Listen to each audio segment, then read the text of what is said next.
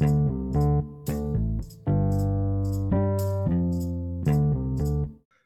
Marvel fans, and welcome to this week's episode of Stand Up and Marvel, your destination for all things MCU. I'm your host, Colin, and joining me as always is Mike. April Fools! Tim is actually joining us today. Mike actually just started a new job recently, so he's been crazy busy and wasn't able to join for this episode, unfortunately, but he will be back, don't worry. He'll be joining us for the Moon Knight Episode 2 breakdown. So today we're talking about Morbius. Don't have any announcements. We're going to do a quick non-spoiler segment for anybody who hasn't seen the movie. So with that, we'll just get right into it. All right, so let's start off with the easy question. Did we like the movie? I'll go first, and I will say yes, it was amazing. Easily the best movie I've ever seen in my entire life. Definitely worth going to see. And yeah, I'm a dad, father too. I got to get my dad jokes in. So April Fools again. I hated it. It's awful. It's like, my true opinion. It was.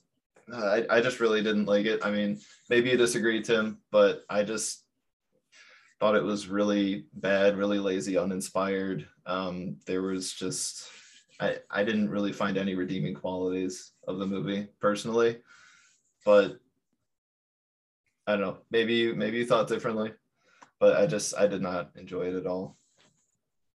What did you think of it? In all honesty, I thought it was a decent, good movie. Not the best movie I've seen of all time. No. Like you said, I think there were some spots in the movie that were like lazy. It did feel like it was lazily done. Could have been improved upon, but overall, is this a movie that I would go out and watch again? Probably not. Yeah, I mean,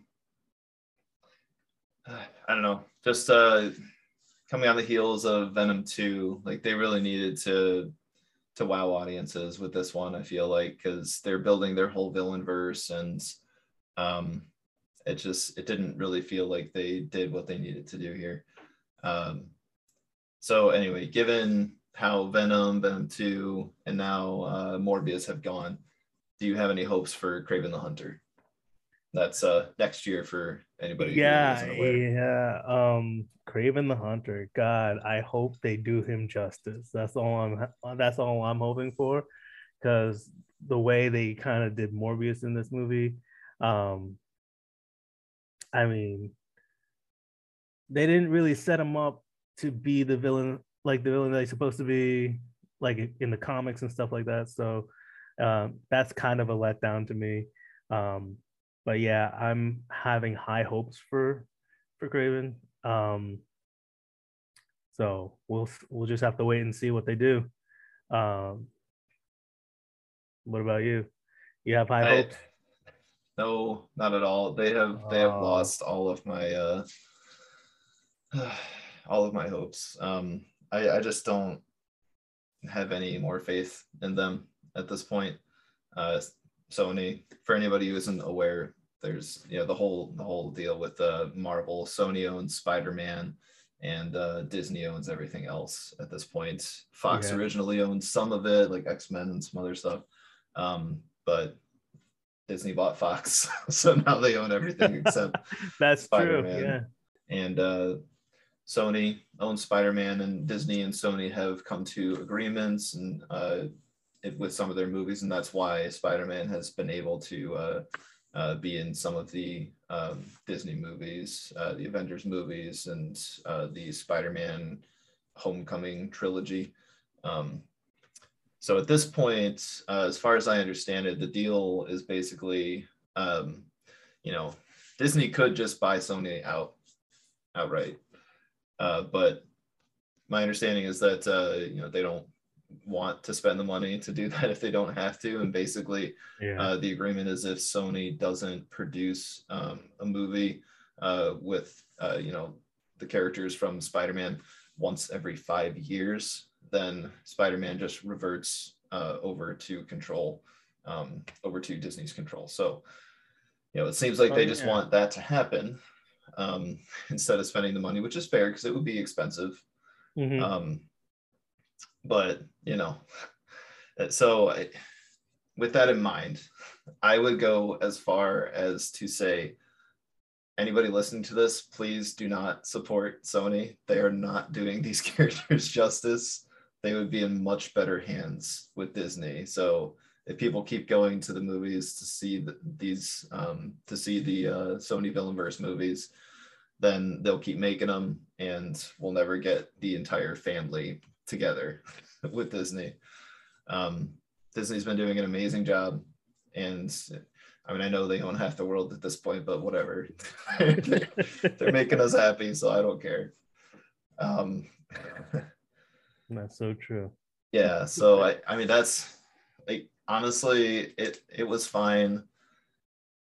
It was okay. I mean, we'll talk about it in more detail in the main segment. I just wanted to get that out in the That non-spoiler. is fair. So anybody who hasn't seen the movie yet, if you're not going to listen to the main segment, for the first time ever, I'm going to encourage you to just listen to the main segments, the main discussion filled with spoilers, in place of going to see it in theaters. It is not worth it. It's only supporting Sony. It's only preventing the whole family from getting back together again. So, we went to see it for you. Right. They should put on the Trust us. ticket stub. They should put on the ticket stub. Thank you for supporting us and keeping us going. Uh, it's not that I want Sony to go bankrupt or anything. I just want the family back together. That's all I want. I That's just want them fair. all under one roof. Anyway, so that's my pretty heavy opinion of the movie there, and the whole situation with Sony in general. You have anything to add, Tim? And well, now that you bring it up, I almost completely forgot that the whole Spider-Man universe right now is owned by Sony, which you can actually definitely tell compared to the other movies, They have a very compared. different feel for sure. Yeah, so when you watch like the Avengers, Black Widow, all those other movies from Marvel that are produced by and they are owned by Disney, they really go all out to bring those characters like to their full potential. But when you watch like the Spider-Man movies, it's like what is like Sony can't be Disney. They can't be Disney. So they're trying to do their own thing, and it's not working for them. So um, like you said, it'd be better if they just handed over Spider-Man and this whole Spider-Man universe to Disney and let them do it justice. I mean, um, you're always gonna get the different feel every time you watch a Sony Spider-Man movie and a Marvel movie, any other Marvel movie. It's just gonna be totally two different feels, and the cinematic quality is just gonna be different too. Yeah, As we'll for get sure. into further details in the main segment. I mean, I'm definitely going to talk about that. Oh yeah, definitely. But yeah, I mean, you said it exactly right. It's just a very different feel. It's not just the quality of the movie and the fact that they're doing the characters more justice on the Disney side of things. It's also the whole like interconnected universe. Like Disney works so hard at keeping everything connected and concise. And I've talked about this before, how careful they are. And I've tried time and time again to poke holes in these movies and find errors. And I've found a couple here and there, but it's really hard. You really have to dig deep, and there's so much in them too. There's so many little Easter eggs hidden all over the place. And if they weren't being as careful about it, it would be really easy to mess that stuff up. But it's just really impressive how intricately they've made their whole interconnected universe. And the fact that they've done it with, I don't know how many it is right now, it's high 20s, I think, number of movies. The Yeah. fact that they've done it with that many movies, and they're continuing to go, and they've done it with the shows too. It's just mind blowing to me. just the amount of attention to detail that they've put into these, and it's the number of different directors that they've had too, and they've managed to somehow, like, even though they have all these different people working on these movies, somehow everything is just working so well. I mean, they've had a couple of flops here and there, but overall it's just been incredible. And I really want the Sony Villainverse to just give up and hand over the reins to Disney so we can get them in there too. But that's 100% true. You just said it. It'll just be so much better if Sony just hands it over and let's Disney take the reins. I'm sure if they did, Morbius would have been a completely different movie. Definitely, for sure. But yeah, given how little I like the movie, and I know that's a pretty popular opinion, like, I don't know what it's at right now, but last I checked on Rotten Tomatoes, it was like 17%, something like that. Yeah, which I definitely felt was merited. And just given how bad it is, I kind of feel bad for Jared Leto, right? Because he had because first he had Suicide Squad, he was Joker, and I thought he was great as Joker, but he was on screen for like a grand total of like 5 minutes, like the whole movie. Right. So it's just really unfortunate for him. And now Morbius, they just completely botched it. Just like in the superhero world, he's just not getting any good breaks, and I feel bad for him. No, that's 100% true, because and it's unfortunate because like of all the people to play Morbius, like when I saw Jared Leto become Morbius in the movie, I was like, he's more like he is Morbius. Like, if anybody was born to play Morbius, it was a great Jared Leto choice for sure. It was Jared Leto. The unfortunate side is it was made by Sony. Yes. So yeah, I mean, it definitely could have been a different casting choice if it was Disney. Who knows? But yeah. No, I mean, we'll go into more detail in our main segment. And again, even if you haven't seen the movie, I encourage you to just not bother. Just listen to our main discussion. And if you've joined us before, you know that is not normal for me to say that. Yeah, wait for it to come out on Amazon Prime or something like that. Yeah. If you really want to see it. Yeah. Well, anyway, keep this downer of an episode going. Get into our main discussion here. Be right back.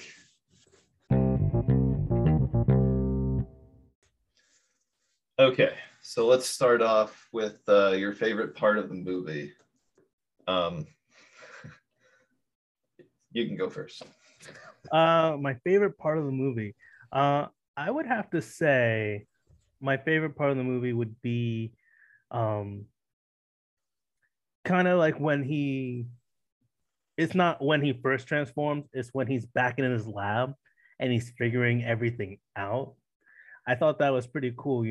It gives that whole I got these new abilities, but what can I do? Like what like now he goes from being a cripple to walking and being a healthy person again, but he's also like pretty genius level too. So he knows like he's got more than just speed and strength and stuff like that.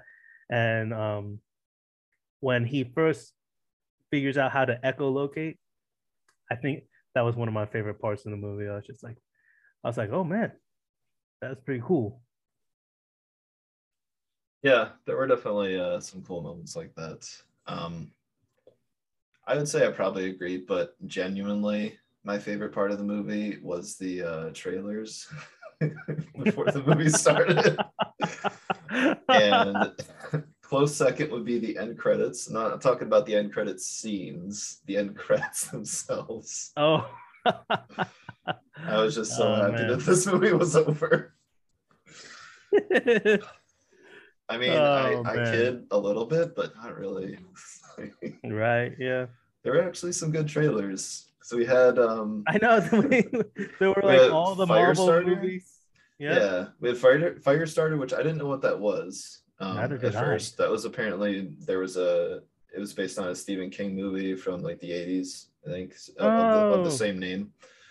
So when I saw it at first, I was like, I know this isn't Marvel because I know all the Marvel movies that are coming, so this would just be completely out of nowhere, but I'm going to look it up anyway. right. And there is the character Firestar, who was apparently known as Firestarter at some point. So I was Oh, like, okay. is there potential for a crossover here? Like, Right. I mean, no, I really doubt it, but who knows? You I never know. mean, when we talk about Doctor Strange, I've been talking about all the crossover potentials. It's literally infinite potential with that. They could cross over with anything. It doesn't have to be owned by Disney. They can just, Right. just like they're doing with Sony, they can just make an agreement and then have a crossover and it would be awesome. Um, I don't think it'll happen, but for anybody who doesn't know who Firestar is, she is one of the heralds of Galactus. So, given Oh, that okay. Yeah. there's potential for Galactus coming soon with the introduction of the Celestials, that got me thinking even more that maybe there will be a crossover. I mean, I really have absolutely no hope that that's actually going to happen, but it's cool to think about. Right. And then we had Fantastic Beasts. Oh my Awesome. God. Yeah. I can't wait for that to come out. That's gonna be Me great. too. And I noticed they recasted what's his name, Grindelwald. Grindelwald, yeah, they recasted I want to Grindelwald. say I heard about that like a couple of years ago or whenever the last one was. Like, I think it happened pretty soon after the second one. It happened real quick, like with that whole Johnny Depp thing going on with Amber Heard. Like once I guess when they went to court, when they decided to take that to court, they were just like, all right, J.K. Rowling, I guess. Well, they asked J.K. Rowling. I don't know 100% if she was on board with the whole taking him out and everything, because I didn't think she wanted to take sides with it, with the whole thing. But they said they were pulling Johnny from being Grindelwald and recasting him. And I was hoping that they were going to hold out, waiting for something to happen, so they can get him back in there. But nah, they just went and recast him and proceeded forward. Which the new guy who's taken over, I can't think of his name off the top of my head, but he's been in so many different movies. He was actually the villain in the first Doctor Strange movie. Yeah, he was in Hannibal 2 TV series on Amazon. Yeah, He's amazing in that. Yeah, I yeah, love him. he's great. His name is escaping me as well. Yeah, it's just though it's just like when you watch the first like the Crimes of Grindelwald movie, Fantastic Beasts, and you see Johnny Depp and everything, and just the look, the real difference between the two looks of the characters that they have now kind of throws things off for me, but I'm still excited to see it. Mads Mikkelsen. I did not know that was his name. Doesn't even sound really familiar. His name? That's what it says here. Mads Mikkelsen. Mads Mikkelsen. Probably not pronouncing it right, but so yeah. So we got Fantastic Beasts coming. And then sorry, still talking about my favorite part of the movie here. Into the Spider-Verse, which it was Into the Spider-Verse across the Spider-Verse. Is that what it is? Is that what it's called? Across the Spider-Verse, something like that. Anyway, the one. Oh, that wasn't in yours? Okay. No, well, that wasn't in that was a trailer for mine. The one thing that I learned from that trailer was that it's part one of Across the Spider-Verse. So there's going to be at least one more, which is awesome. That sounds awesome. Yeah. And then there was the Nicolas Cage movie. Nick Cage. I don't remember the name of it, but it's a movie about Nick Cage and starring Nick Cage. So. Right, but doesn't it also have the guy from The Mandalorian in it too? I think so. I saw a trailer where it was like the two of them, and he's like, "Are those my golden guns?" And he's just like, "Yeah." He's like, "I'm not gonna shoot you because I love you." He's like, "And I love you too." Yeah. It looked pretty funny. I Yeah, just it saw a does look pretty video of fun. Nicolas Cage getting on social media for the first time. Oh yeah. Oh my god, it was the funniest thing I've ever seen. He's like, they're talking about. He's like, I'm gonna log into Reddit now. So he replies to comments. He replies to comments of people commenting on his movies and things like that. Um, and so like he was replying on Twitter and something like that. And it's really funny. He's like talking about, he's replying to people going, "That's true to an extent." it's it's pretty good. You gotta watch that. The last one we got, at least for me, apparently there were different for you. Bullet Train, starring Brad Pitt. Oh my god, I saw that trailer. That looked hilarious. It does, and as soon as they said it's from the director of Deadpool 2, just based on how that preview was going, it just made so much Yeah, sense. It had a very similar feel to Deadpool, it Brad did. Pitt's character. Like So Brad that's Pitt's pretty character awesome. had a real like yeah, he's got like this mercenary feel to him, but he's But it's also got also like funny. he's got like the merc with the mouth. He's Yeah, yeah, exactly. Yep. Yeah, I mean he's no Ryan Reynolds, but no, he's no Ryan Reynolds, but it looks promising. it does look very promising, and it's just like oh man, like the opening of that trailer where he just sits down at the table and just starts talking to the dude, and the dude's like, "Shh, this is the quiet car." It Uh, looked really good. I can't wait to see that one. yeah. Anyway, back to Morbius. Yeah, back to Morbius. That was part of the theater experience, so it counts. that Now you was guys can truly that was what was really worth the ticket to get in. right, yeah. Now you guys can say that you're getting the true theater experience here. All right. Anyway, so yeah, I mean, I was honestly thinking about this for so long, trying to think of my favorite part of the movie. And like I said, I really did not like it at all. There were just so many issues with the movie. It just felt so lazy and uninspired. And, it's like they never heard of the term dramatic pause. Everything just like happened like boom, boom, boom. Just like the timing of everything was just really off. It was just Yeah. really poorly done. And so, yeah, I just really could not think of um, anything that I liked about the movie. So I picked the trailer as my favorite parts. But That's fair. what you said wasn't bad. It was pretty fun. Seeing him test his abilities once he got back to the lab, that was a pretty fun scene. But that was pretty much it. Um, Yeah. I mean, even the scene where he learned how to fly, it was kind of weird the way they did it. And That was really CGI weird. wasn't great. And there were other things going on in that scene that didn't make a whole lot of sense, like the train going faster than his friend Milo, right? The Yeah. train, it was like a slow motion thing, but the train was clearly going faster than Milo was, which, given everything that we had seen up to that point, didn't make any sense. So it just, I don't know, there were just so many faults and just Well, like things that that they were it, not thinking through.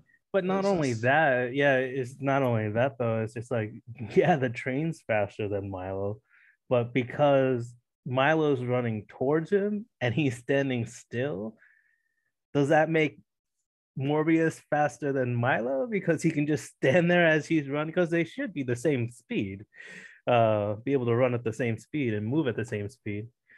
It's just yeah. like I I mean, don't. the way their powers work is kind of weird though, right? Because Yeah, they like get weaker over time, kind they of, and do. the amount of time goes down over time. Like the more blood they drink, the weaker it gets, or at least that was the case with like the fake blood, Yeah, right? he because he drinks the fake blood because he refuses to drink human blood, Mm-hmm. and he They goes, were "I they were trying to be like, I don't know if they were just trying to be like cool by calling it blue and red.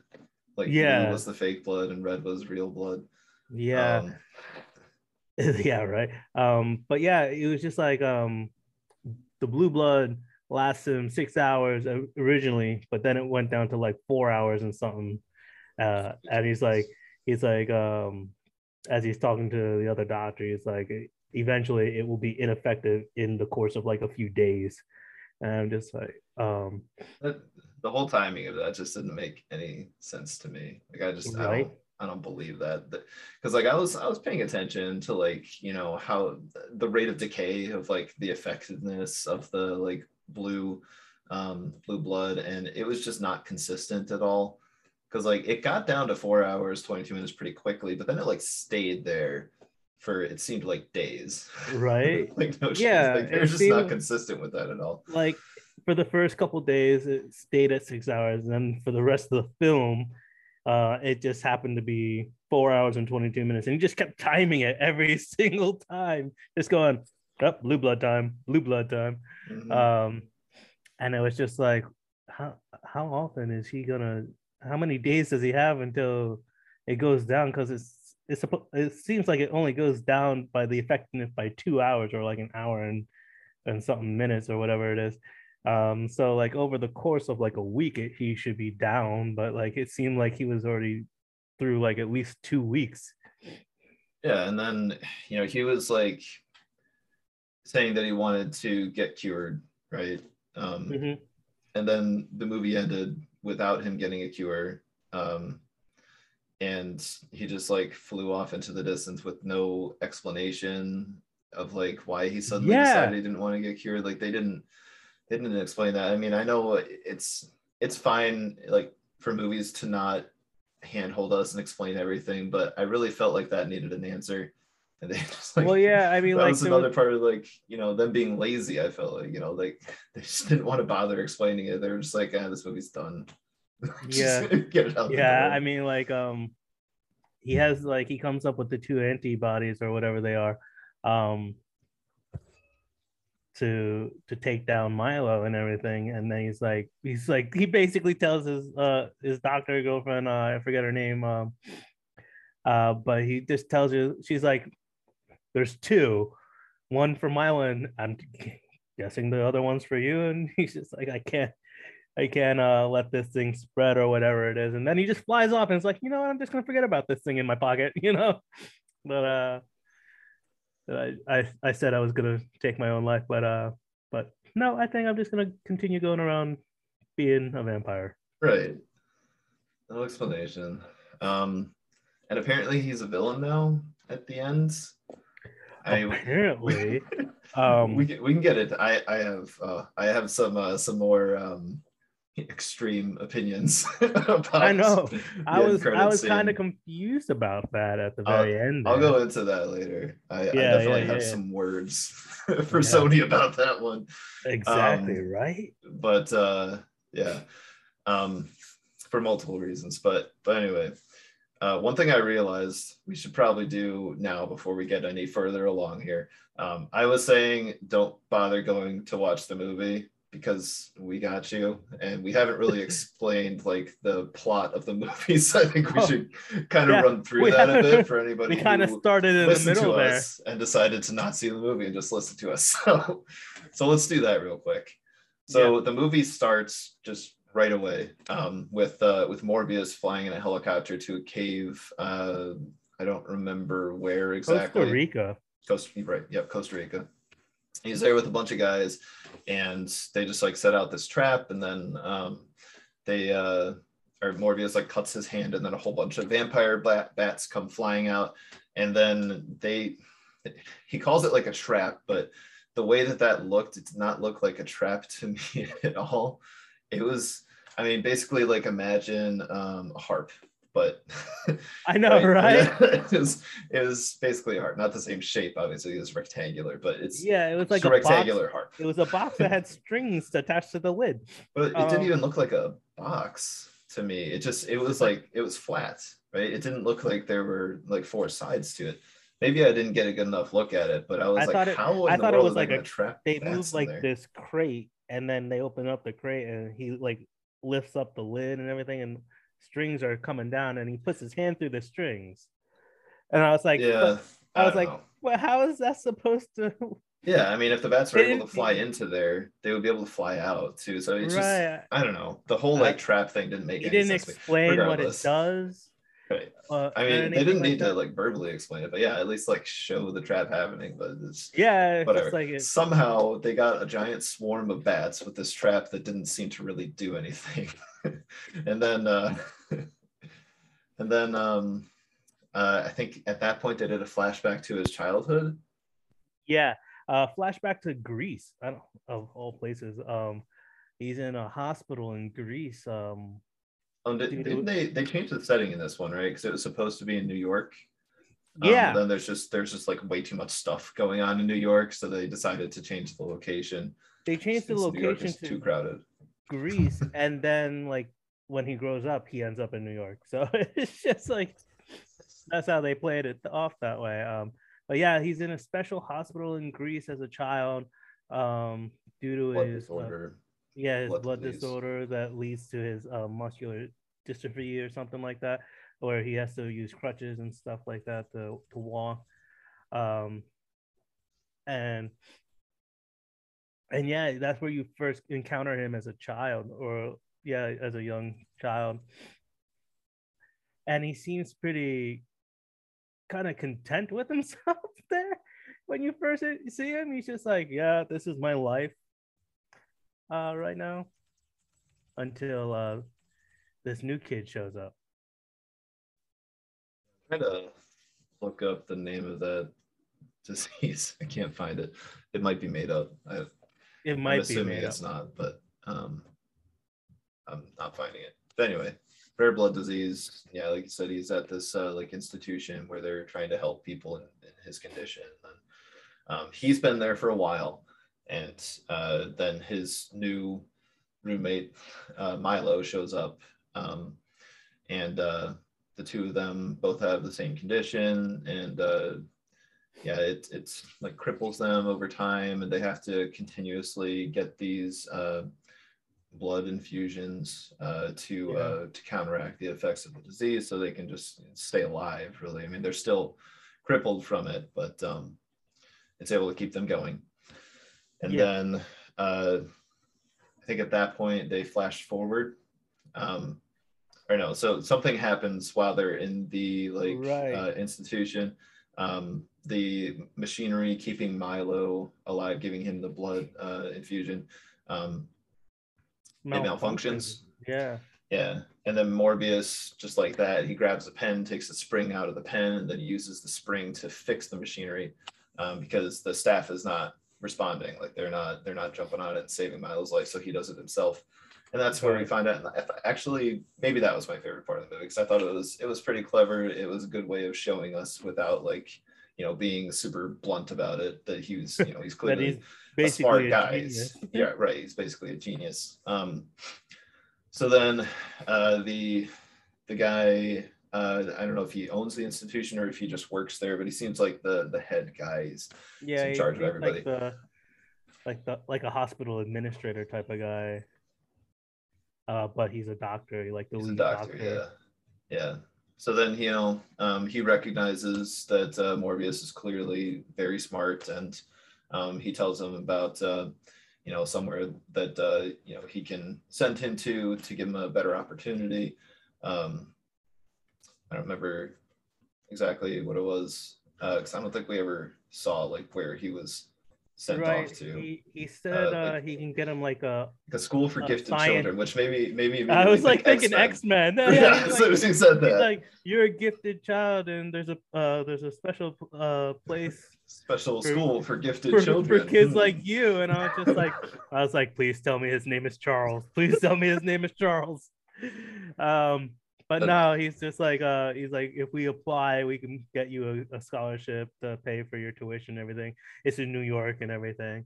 And I don't think we he's ever actually saw the school. From that point, they just, childhood moment is over. There's some other flashbacks, I think, later in the movie. But that's it. And then they fast forward to, him having gone through the gifted school, and graduates at 19, and he's graduates about to 19. get the Nobel Peace Right. Prize. And then Like, they what? call his name, and then they cut to the next scene, and then they talk about how he apparently rejected the Nobel Prize. Yeah, he was like, yeah, Just didn't want it. Yeah, I mean, that's, kind of cool. I respect that, I guess, because he's not doing it for the Nobel Prize. He's doing it because he Right. genuinely wants to help people, But if he didn't which want to, is why'd he show up? great. I mean, I really like Morbius's character, at Yeah, least as they attempted to present it. well, I Very like his smart, character selfless. too. Sorry, Yeah, go ahead. because like when they're kids, so he forms this bond with Milo, whose real name is actually Lucian, when he gets there, but he names him Milo, Yeah, I forgot about that. because he's just like, so hi Milo, and he's like, my name's Lucian. He's like, I know, but the guy before you was Milo, and the guy before him was Milo. And so he just keeps naming all these new kids that come in Milo, but Yeah, he apparently forms a bond with this new Milo. And before he leaves, he writes him a letter telling him, he's like, I'm going off. And he's like, I'm going to New York to become a doctor, and I'm going to find a cure for the two of us. He's just like, and that motivates him for his entire life. Like his entire life journey is to save himself, not just himself, but his best friend Milo. And the selflessness where it's just like, I'm not doing this for the Nobel Peace Prize, I'm doing this to save my best friend. um yeah, that was pretty cool about his yeah. character. The thing is though, like I said, I like what they were trying to do with this character. They just didn't do a good job, because I feel like Right. if they'd done it right, I would have felt like, choked up. Like I would have been really touched by that, but no. Mhm. They just didn't present it in a good way. Right. Um, so They when I feel like they rushed the whole yeah, they rushed flashback a to lot when of they were things. kids, because like they're only on screen as children for like maybe 10 minutes at most, and it doesn't cover like how did they become so close of friends in that short span of time that you see them on screen. It's like, um so it would have been nice to see a little bit of like, yeah, he saved Milo's life by recalibrating the machine and everything, but like what after that happened, like what, where did the bond come in and everything like that, where the friendship actually solidify. um and then what the hell happened, what the hell did Milo do for the rest of his life, because that's just an unanswered question when you meet him as an adult. Yeah, I mean, it seems like he's just been in that institution his entire life, and they're making fun of or Morbius was making fun of the fact that he never reads, Yeah. apparently, so he's not too bright, I guess. Yeah, but like I Um, guess he comes from money is what I'm assuming, because he has it. yeah, because they do say something about that at one point. How Do they? yeah, because after the scene in the ship, where there were all those bodies, Mm-hmm. Milo was telling him, "You should have told me. I could have helped, get rid of that for you." Oh well, yeah, yeah. So He was implying just that he like, comes from he, money and he. power, Well, I right? know he has like millions of dollars and everything like that, but I didn't know if like growing up like he himself, like from whatever he went through, he eventually became a multimillionaire from his own skills, or if he inherited that from his family. Uh, I'd like to say the latter, that he inherited it from his family, because That Yeah, if you just based notice on when the he way his first shows character, up, yeah, but if you notice when he first shows up as a kid, he's getting out of a black car in a I didn't nice notice suit and that. everything. Yeah, he gets out of the black car in a nice suit, making it look That like makes he sense. does Yeah, come from a family that has money that can afford to send him to this hospital. yeah. No, that only makes sense, and also just given his character, the kind of Yeah. his kind of personality, he did seem like kind of a spoiled rich kid. Yeah, he just seemed like, this was everything was given to me except for the fact that I can't Except be a for the normal person. rare blood disease that's killing him Yeah, his whole yeah, life, yeah, making yeah, everyday yeah. Just agony. Yeah, except for that, it's minor detail. minor Um, details. but yeah, I did finally find an answer. At least according to this website, it is an unknown blood disease. So, Oh, okay. so, It's so there you unknown. go. Even Yeah, Marvel doesn't know what it is. apparently. So yeah, and multiple kids are suffering from it, and they just for some reason never decided to give it a name. So anyway, I know, right? unknown blood disease. So yeah, Unknown blood disease that affects millions of kids. is it billions? I don't know. I'm making up numbers just like Marvel. You know. There you go. All right. So anyway, he rejects the Nobel Prize, and Right. then so the timing is a little bit confusing. They don't really make it clear because after he rejects the Nobel Prize, they go to a scene with him in his lab, and his assistant. Do you remember her name? I can't quite remember it. I think If she's you think of it, let me know. But Doctor something. It's a Spanish name. yes, Doctor something. It's not Doctor Strange. No. Anyway, so he's in the lab with his partner, I guess, and Martine. Martine. Yeah, Dr. Martine. Thank you. Dr. Martine, yeah. Yeah, so he's in the lab with Dr. Martine, and they're just talking, and this is where we find out that he rejected the Nobel Prize because Right. she He's mentioned plastered it all casually over in conversation. He's plastered all over the newspaper too. Yeah. Yep. And then at some point in the conversation, I don't remember exactly how it happened. She walks over to this like tube, I guess tube just this cage, giant tube shaped cage, tube canister thing, cylindrical glass cage, and and then she like turns on the light, and then all of a sudden bats start going crazy inside there. Which, first of all, that felt kind of inhumane, given how many bats were in there. They had like very little room to actually fly around. That the bats are in there, though, throughout the movie, felt inhumane because you never see a single scene of him feeding the bats. Yeah. Anything like. Yeah. Are the bats just eating each other in that thing? It's just like, what's going on? Bats, like I know, cannibalistic bats. Jesus. I mean, they supposedly survive on blood, so I guess it's implied that he gives them blood, but it's not his, and maybe he makes a point of that. Maybe he gives them what? Blue blood. Blue blood. Well, I mean, it's blue light in there too. I mean, it's blue light, blue blood. But yeah, you see this giant canister of blue light lit up bats just swirling around, flying around. I think we said this before, but they're vampire bats. Oh yeah, they are vampire bats. Obviously. Yeah, they are vampire bats. There must be like what 300 of them or something. There's a lot. Something like that. Which I'll bring up later on because it doesn't make sense in the very end. Oh yeah, I was gonna mention something about that scene too. Yeah, I think we're thinking the same thing here. Yeah. But yeah, so she finds, I mean, so she turns on the light and all the bats start flying around frantically in actually a certain pattern too inside the tube. And she like basically a cyclone. Yeah, like a cyclone vortex type of thing. And she's like, you could lose your license. And he just casually brushes it off like, I'm not going to need it anytime soon anymore. He's like, but you might want like plausible deniability because you're going to still need your license. I was like, what? Morbius. Yeah. So he's doing some really sketchy stuff with the bats, and he's explaining that because these bats are able to survive only on blood, that they have like anticoagulant. Their gland, like a specific gland develops a specific coagulant type of thing that that does something to, I guess, to their own blood. It's like maybe like a super filter or something like that. But he's trying to splice the DNA from the bats into human DNA.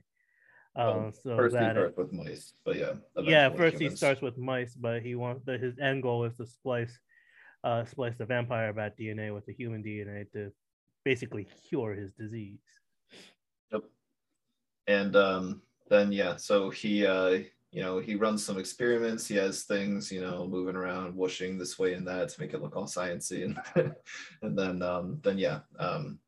he tests it on one of the mice. The mouse dies, and then they go to a nurse comes in and says there's something wrong with one of his patients. Girl in the other room that's dying. Yeah, but I don't know about you, but so during that scene when the nurse just comes waltzing into his lab and says, the girl is like, there's something wrong with her.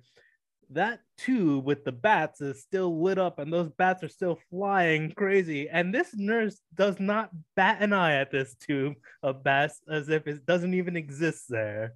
Again, lazy. They were just like so many things like they just I was just like, overlooked so much stuff. is she in on it? Like, does she know about it? Is Morbius paying her to keep quiet? Like, I mean, it seems like he's trying to be pretty secretive, so I would imagine that's just them being lazy and exactly. just Yeah, not trying yeah. to I was just like, cover I was that. like, that just doesn't make any sense for her to just Mm-hmm. walk in and be like, oh, you have a tube of bats. Just lazy there. It's just like, Or at least like give a look or something. yeah, yeah, like react to the fact it's Anything. like, Yeah. this seems unethical. But the priority is the girl. And so yeah, nurse comes in, tells him there's something wrong with one of his patients that he's been taking care of for a while. Um, they go in and they see her. I think she's having some kind of, she goes into some type of episode where I think they said like her kidneys or something was shutting down, and the only way to like actually save her was to put her into a medically induced coma. Am I right? That sounds right. Yeah, and so I like, was a little distracted by the what was going on with the mouse. oh, he had I, the whole mouse it thing. was pretty obvious what was going to happen. There's been so many Yeah, movies that do that, where like they have this experimental drug, they inject it in the mouse. It's I mean it's always a mouse. The mouse dies, and then they go do something else, and then either they're seeing the mouse come back or the mouse comes back off screen, and they don't find out until later. It's happened so many times. I mean, they did it in I think it was the first Amazing Spider-Man movie. Didn't like the doctor inject one of the mice that was missing a limb, and then he grew the limb back, and then the doctor was like, oh, "Oh, it that one, worked." the And one with then Andrew Garfield. Yeah, yes, yeah, yeah. and then later I on they remember found that. that the mouse like broke out of his cage, and he was like Yeah, murdering some other creature. And, like, yeah. I forgot oops. about that one. But yeah, I mean they've done it many times, so it was completely expected. First movie that came to my mind Not well about done something like either. that was it's not even a Marvel movie. It's that the I Am Legend movie with Will Smith, where he's trying to find a cure to the zombie things, but he's using it on mice. Another good example. Yep. Yeah, it's just like he's testing on mice, and he's like, hold on, he's like injects one of them, and it's like, well, pending results. Same thing with Morbius. Like he's a scientist, like he's doing all these things, and he's just trying to find a cure. But yeah, Yeah, with those other movies though, it felt like those scenes felt like more dramatic, yeah, like a bigger like shock reveal when suddenly the creature was alive or or ravenous or cured, whatever the case or was. it didn't It was work. just it was just like, oh, he's alive. Like I Yeah, expected him to at least be like, uh, butting his head against the glass or something, like something to show like, yeah. It's just like, but no, he's just like a normal mouse. He's alive, totally fine.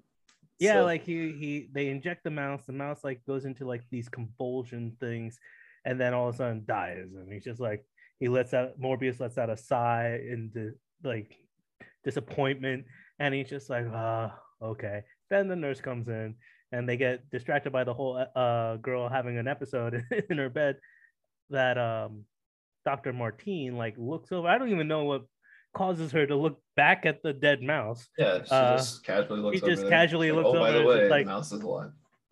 yeah, by the way, the mouse is alive, and Morbius is like, is it now?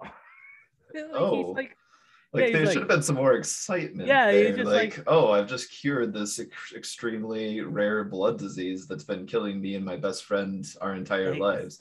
Like, there should have been exactly. a And tinge more then excitement there. not to mention that the nurse is still in the room when all this is happening. So it's like, Yeah. well, do we kill the nurse because now she knows something that she's not supposed to know?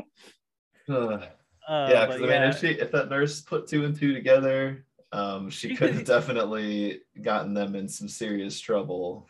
Yeah, I'm surprised the nurse didn't say anything when the FBI started coming around later on in the movie. It was Yeah, just like, yeah. but But anyway, I so think the she was mouse probably lived. dead at that point. Yeah, Yeah, so now he's got his cure, and the next step is illegal human trials, naturally, which makes sense, actually, because yeah, I mean, human experimentation, you need all sorts of approvals to be able to go to that step. yeah, you gotta Number of get successful cleared by a bunch of trials and all that stuff. boards and all Yeah, that and stuff. he didn't have time. He's dying. He wants to do it right away. So his Yeah, logic, let's go to international waters and do it there. I saw a video about what's it called, maritime law, I think, and international law and stuff like that. Like even if you're in international waters, it's not everything is legal. Like things like murder and stuff like that are illegal no matter where you are. So you can still get in trouble for things like that, even if you're in international waters. So I don't know exactly where this that's falls, the thing. It's just the like, illegal yeah, I mean, experimentation, but maybe it was fine. I don't know. I didn't do research on that specific specific yeah, law there. when you're in international waters, I guess when it comes to like experimentation, it's it's okay because you're outside the U.S. government, I guess. So you don't have to worry about all that stuff. But like you said, murder, you're still held accountable for murder. And they actually, Milo kind of points at that because like when they get back afterwards, and he's just like, we can make those things go away. It's like, because it's like he doesn't say you were in international waters, you're good. So, but yeah, there are specific things that you can do in international waters and things you can't still do in international waters. Anyway, so he decides to do the test on himself, and he takes Dr. Martine with him.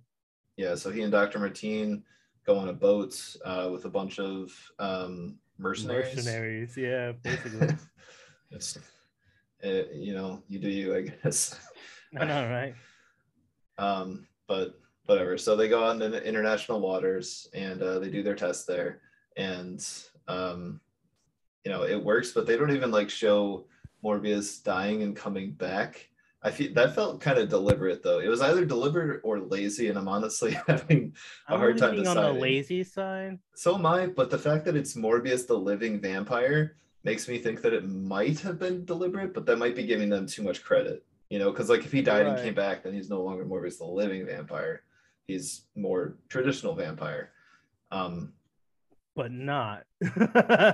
Yeah, right. And they actually make a point of that later in the cafe scene. It could have been a lot funnier, but I know that just kind of fell flat. That could have been a lot of like that would have been a great scene if Disney did it. But yeah, so he goes out and basically so Dr. Martine injects him with the serum and everything, but then straps him to a chair, which resembles like something you would see like a death row inmate get strapped down to. And then he starts having like psychiatric ward. Yeah, like a psychiatric ward. He's got straps and everything. Yeah. And to be honest, like when I saw that scene, like they inject him with the serum and everything, and then they strap him down on the chair and everything, or on the table, whatever it is. I got real Captain America vibes off of that. Because the same thing, like you can like play them side by side, and Steve Rogers, before he becomes Captain America, he's this frail, skinny dude getting strapped into this machine. He gets injected with the super soldier serum and everything, but he has to get exposed to like gamma rays or something for it to actually take effect. And here's Morbius. That was not done on international waters. That was not done on international waters. That was U.S. sanctioned experimentation. Right, yeah. So they actually took the time to get the approvals. But in that case, there wasn't somebody dying. Yeah. And, on a clock. So it did kind of make sense. It did make sense, but it still gave me that Captain America a lot vibes of parallels there. For sure. Because you're just like looking at him, just like, and it kind of makes me think if they did the same thing that they did with Captain America with Jared Leto, like was Jared Leto always like fit during the entire shooting and then just superimposed? I feel like he was. I was wondering the same thing at the beginning. Because some actors will say, no, I don't want to go that route, and they'll be like, oh, I want to drop the weight and then I want to add it back. To portray that, but I feel like I don't think they could do that in this sense because he goes back and forth sometimes in the movie. Well, I mean, they could just film different scenes in different orders. Yeah, they could. So but I feel like it had to be a body double because there were two actors that did it, right? So it was both Morbius and Milo. If it was just one of them, I could see you know, maybe they did it the legit way, but I feel like it had to be a body double. But yeah, I mean, there's that. But I believe Milo, when Milo was like around in like in the area and everything, like whenever he was around Morbius, he didn't seem as frail as Morbius because he always had more layers. If you ever notice, if you notice, like in the movie, he had more layers on at all times. So it's almost as if like he could have just hid that. At least He looks pretty frail to me, but well, there is that too. I have to go see it again. I know. I mean, like from the beginning no of the way movie, I'm gonna go see I was watching for that because I don't know. Yeah. It was definitely, they were trying to make them look frail, and they did a good job of it. And we were comparing this to Captain America, and I will say I love that movie. You know, I talked about it in my like all-time favorite MCU movies rankings episode. I love that movie. Like that was number 11, I think, on my list. Yeah, it's a great movie. It's a great movie. That is the one thing that I really did not like about that movie. Just the skinny Captain America. It just looked so weird and unnatural. The superimposed face on the skinny body. It was just it was not well done. But this movie, if they did do a body double, they did a much better job. They did do a much better job. But I don't know if it was body double. I haven't looked it up. Right. But yeah, so basically, but back to what we were talking about. You see Michael Morbius get injected with the serum, and you get to see him strapped down, and I believe like the next thing is like he's going into convulsions and everything like that, and then it cuts to a scene where the mercenaries are talking, and one of the dudes is like, "I'm gonna go check on the doctor," and he gets down there and he kind of gets into an altercation with Dr. Martine because he's like, I guess the captain of the ship or the head of the mercenaries or something like that. And she's basically telling him to get out of the lab. And he's like, I mean, she's got some guts telling that to a guy who has an automatic rifle attached to his hip there. And then but yeah, then all of a sudden like they're getting into an argument and everything, and then all of a sudden they pan over to the containment unit that's holding Morbius, and he's gone. And yeah, it was just very sudden, and that was like another one of the scenes that made me think like, you know, it really could have been done much better. It could have been much more dramatic. There could have been a much bigger like shock moment. Like you saw it coming. There was no like, you know, slow reveal of it, no dramatic music building up into it. Like, yeah, there's some background music, but it just was not really enhancing the scene at all. I kind of wish that it could have been so much better, but it was just like so quick and just lazy.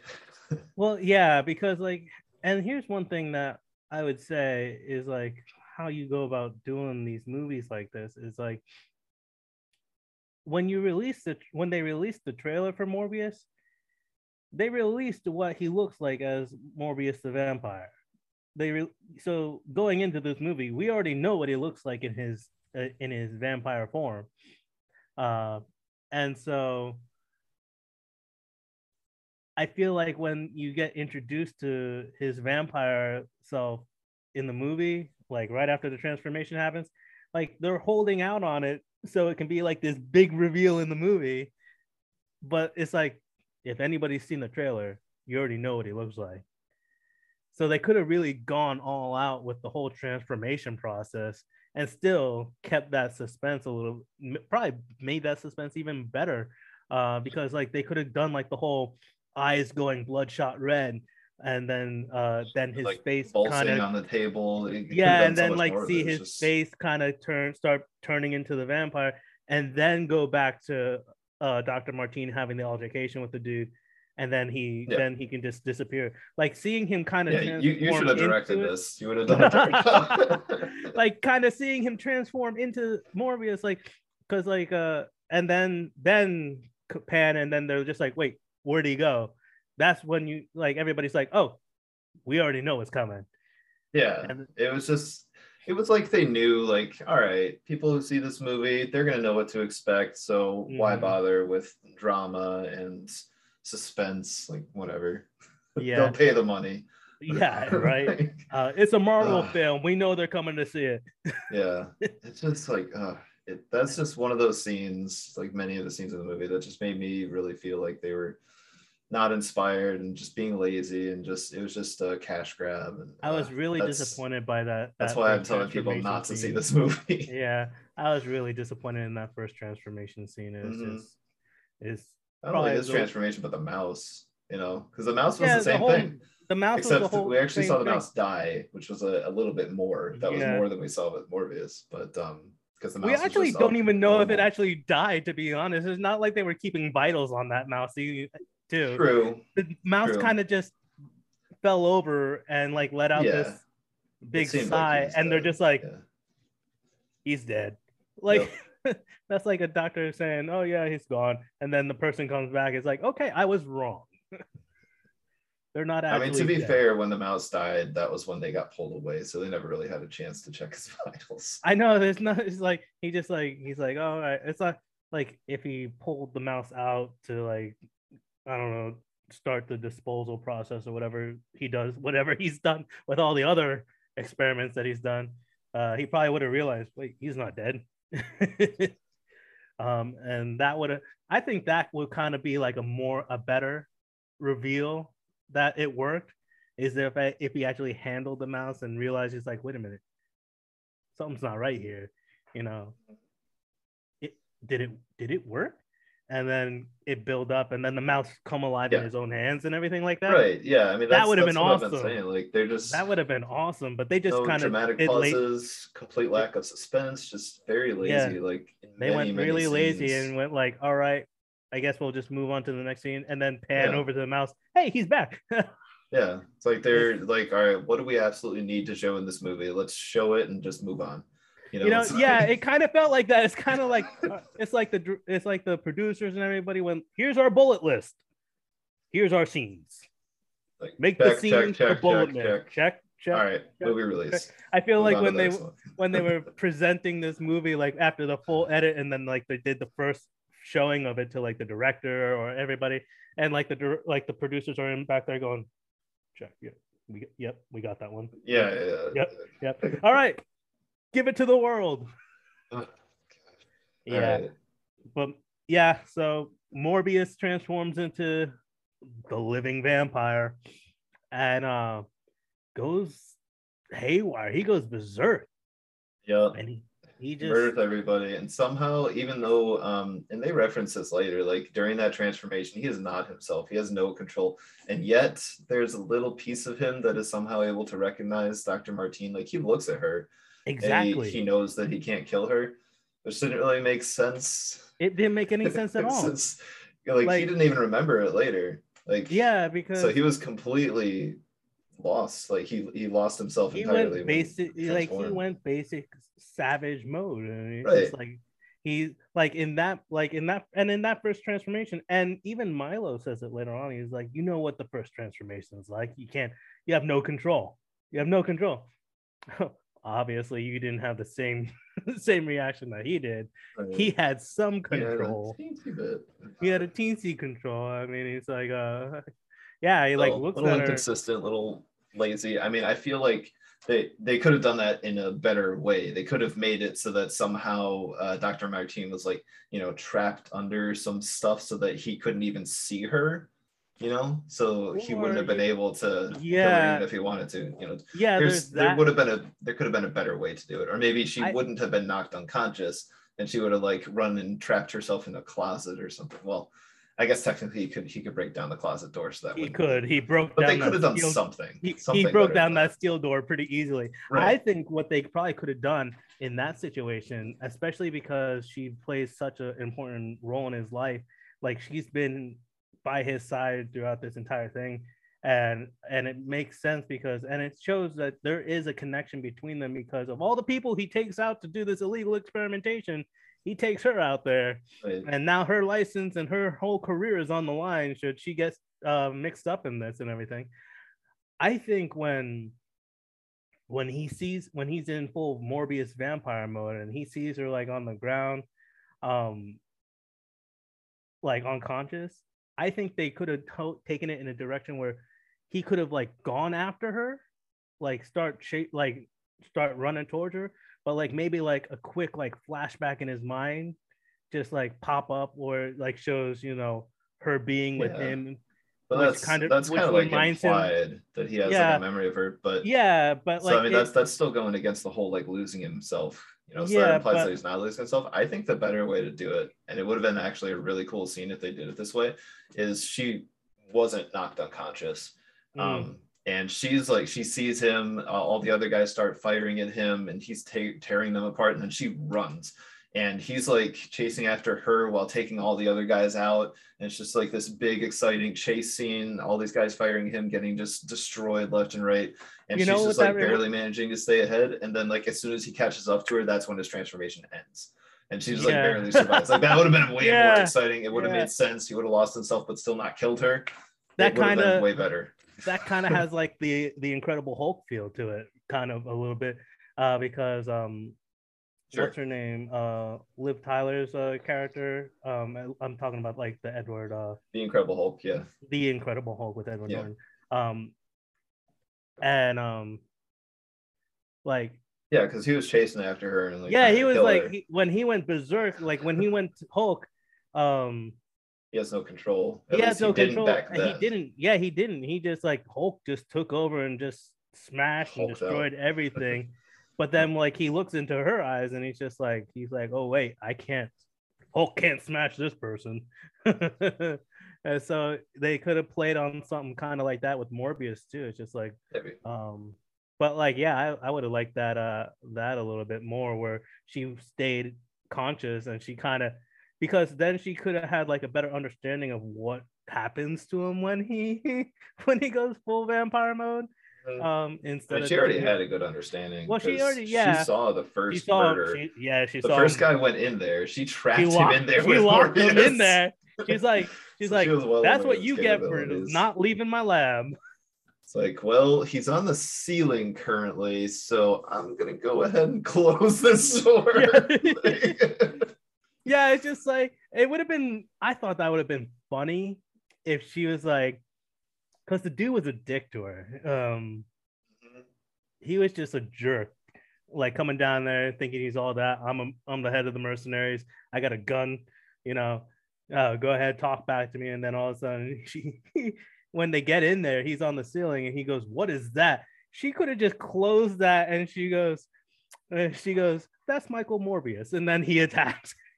He attacks and everything, and just like she could have been like, "Oh, that would have been funny. That would have been funny. I would have liked that instead."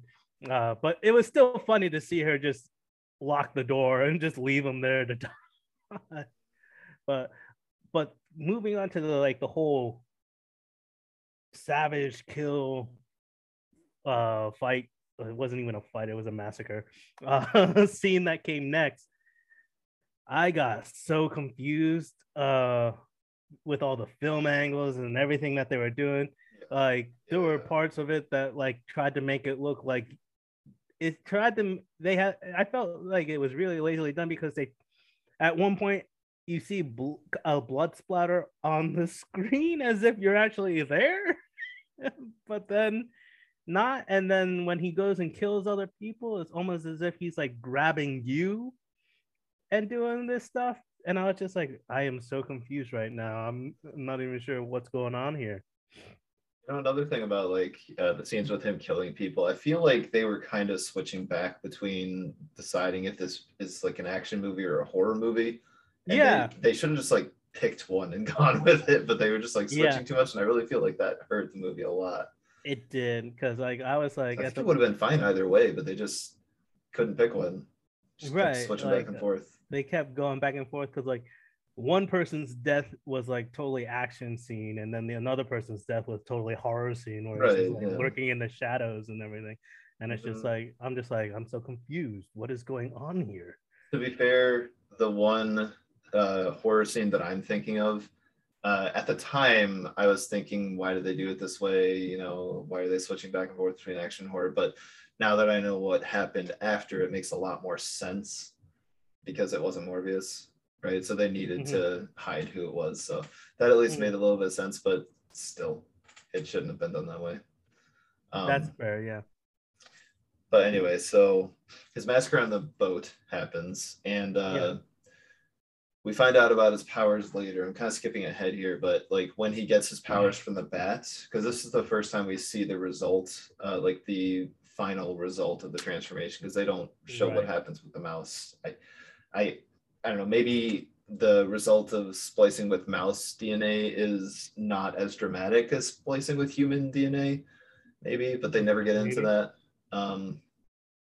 But anyway, so he has super strength, super speed. He can fly. He can use echolocation.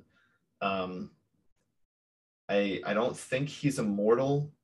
I'm pretty sure he's No. not because he's not a He's traditional he's vampire. a living vampire. I also they don't really get into his ability to heal. Like he moves really quickly and kind of like dodges bullets.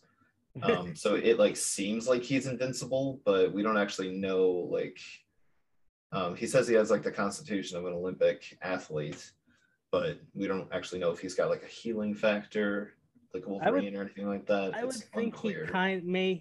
he may have a healing factor, but that's probably based off of the drinking of blood. Yeah, Uh what I because would think. obviously drinking blood does heal his disease, like cures his Right. Also, disease. like bulks It him get up, Yeah, it gave him big more time. it gave him more muscle mass and everything like that. So I'm pretty sure it gives him some kind of healing factor. Yeah, but Not they like never really show it Wolverine off. where it's like instant heal.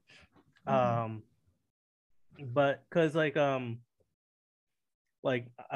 we'll touch base on this later on and down the road, but there's like only one part in the entire movie where he actually takes damage and that's like in the final fight. And Can you expand on that? Because I don't quite remember. Did he actually heal from that? but I that's the don't thing, remember what happens. you don't see Okay, really that's probably why I don't whether or remember not it. he heals from it or not. He takes one slash to the gut, to the chest or the gut, the abdomen area from Milo, but that's the most damage he's taken in the entire movie. But you don't see whether or not he heals from it or anything like that. I take it that he does heal from it, but like again, time skips around very weird in this movie. That like Yeah, the next time we see him is like I don't know, maybe months down the line. You know, you never know. right. So it's Yeah, just like the timing, pacing of everything, just yeah, it's jumping just around. It's just the it's not jumping around is really weird. kind of hard to But yeah, follow at times. Yeah.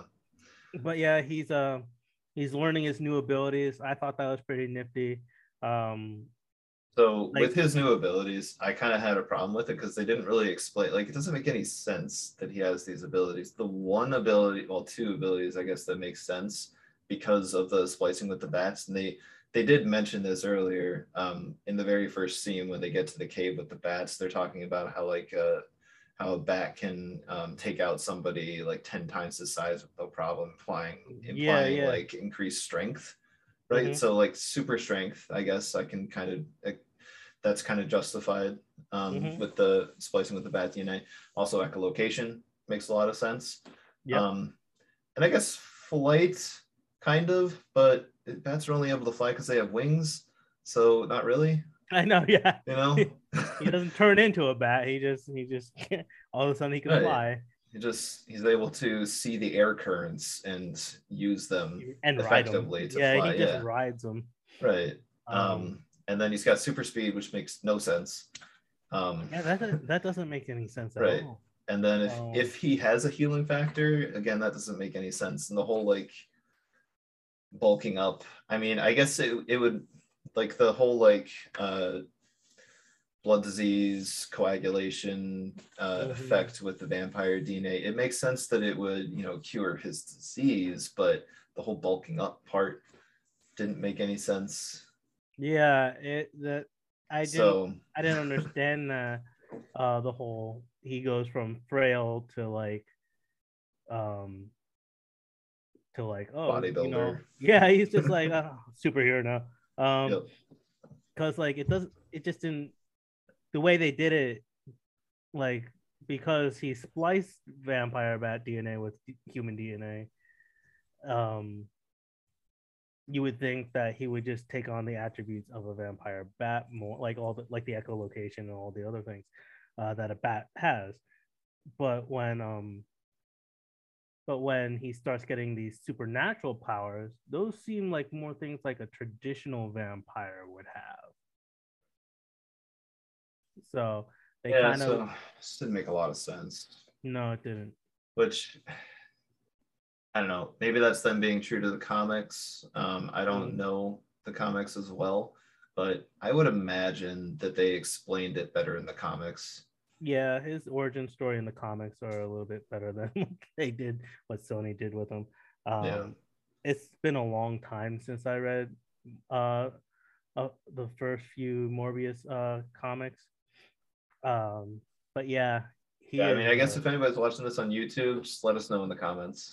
Yeah, because like if you Um, actually look at Morbius in the comic book world, even if you just look at his picture, Morbius is like his character is more kind of he dresses more like a Dracula style. yeah. I mean, I watched So the like Spider-Man show from the 90s. I yeah, remember him so being able to fly. I'm pretty sure he had superhuman strength, and obviously he drank yeah, blood. Probably did echolocation. I don't remember super speed being a thing though. the super speed threw me off because and the fact that the way that they portrayed super speed in the movie was just weird too. And inconsistent.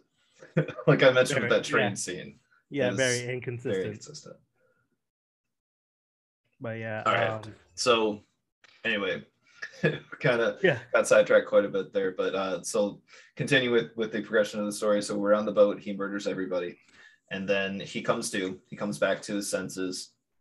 He sees everybody dead except for Dr. Martine, and then he calls in Mayday, right, and asks for aerial rescue to come out to the boat. And then he ditches. He jumps into the water, and they don't explain how he survives. Like, no, somehow, they don't. International waters. He jumps into the ocean. I mean, if you're in international waters, you're pretty far out. So he didn't know how to fly at that point. Well, that's the thing too. Like I thought I was like okay, because like later on they're like, oh yeah, drinking blue blood only lasts him 6 hours. I mean, right. he did technically drink like 8 different people. So yeah, maybe he had red blood, so maybe it lasted longer. Maybe sure. it lasted longer, so he was able to swim. He also didn't have control over his powers at that point. No, he didn't. He went back to his human state. Right. And so he didn't know how to control like his speed. Like I'd imagine if he's in full Morbius mode, even if he's not flying, he could swim very fast. Sure, right, but he just jumped over in his human state, and I was like, what did he swim like 8 hours to shore or something like that? Yeah. And did he not get like sharks did not go after him or anything like that? I mean, I could see him, not being eaten by sharks. Well, yeah, I could see that too. But no blood, they generally will leave people alone. Well, yeah. But regardless, you would not have the endurance for that long of a swim. It made no sense. They just completely ignored that and just moved on to the next scene. They did. Like you just see him jump off the ship. Next scene is like FBI showing up. The FBI shows up. Oh, and one more thing to kind of notate about this movie is that Dr. Michael Morbius has this hobby of origami. He does all this little origami, which plays actually a big part in this movie as far as like when the FBI starts to get involved in everything. He has this hobby of giving them to people. He makes them out of just everything. Like the first time we see it is he makes an origami letter to Milo when he goes off to New York. And Milo opens it, and at the very bottom it actually says, "P.S. You probably shouldn't have opened this because you won't get it back to the way it was." But he makes one for Dr. Martine before he takes the serum too, which ends up on the ground. So the next morning after he jumps off the ship, the FBI shows up. We got Dr. Martine here. We have origami 2 and 2. 2 and 2. Dr. Morbius, like who else would do this? And it'd be really, I thought it'd be really funny if it was like if like they unfolded the bat that that he gave to Dr. Martine, and it was like his own like his own like stock or something that says Dr. Morbius on it. Sure. And they're just like, I wonder who this could belong to. Nah. Yeah. I mean, I would imagine obviously he went to international waters because he knew he was breaking the law. He woke up realizing that he probably just murdered a whole bunch of people, obviously because he jumped overboard. So he assumes that he had to have been the one that did it. Well, he watches the security tape, so he knows he did it. Yeah, I forgot about that. Yes. Yes, yeah. That's when we realized that he has literal genius leaves origami. I know, covered right? in blood in the crime scene. I don't know. It was for a guy who started off as a kid playing chess against himself, so he can see like every move ahead of that he can make ahead of the game. Leaving the origami bat, that doesn't seem like something a genius would do. Right. But of course, he could have been the state that he was in. I mean, he just saw himself kill like 9 different people, so he was just like, "I got to get out of here." Yeah, I mean, he also left Dr. Martine there. I mean, she was unconscious, and since he was the one who called in the Mayday call, it did kind of make it seem like she was innocent, right? Because it was a male voice, and they did point that out later, which I appreciated. Yeah, an unidentified male voice made the call for the Mayday. Right, so they knew that it wasn't her making the call; it was somebody else, and that person was clearly not there because all of the men on the ship were dead. I mean, I guess technically she could have killed the guy that made the call after he made the call. She could have said, "Make the call." Bam. Yeah, and then killed him right there and then, which surprised that they never suspected her of murder since she's the only person alive. Yeah, she's the only person alive. Everyone's dead. They're like, she couldn't do this. She's a woman. Right, yeah. A very sexist moment in that film now. Yeah, the more I think about it. Yeah, I mean, the right move would have been, because I'm sure they had it was a large boat. There had to be I don't know what they call it, like a disaster boat or whatever. A little rowboat on the side or whatever. Yeah, there had to be something like that. Lifeboat.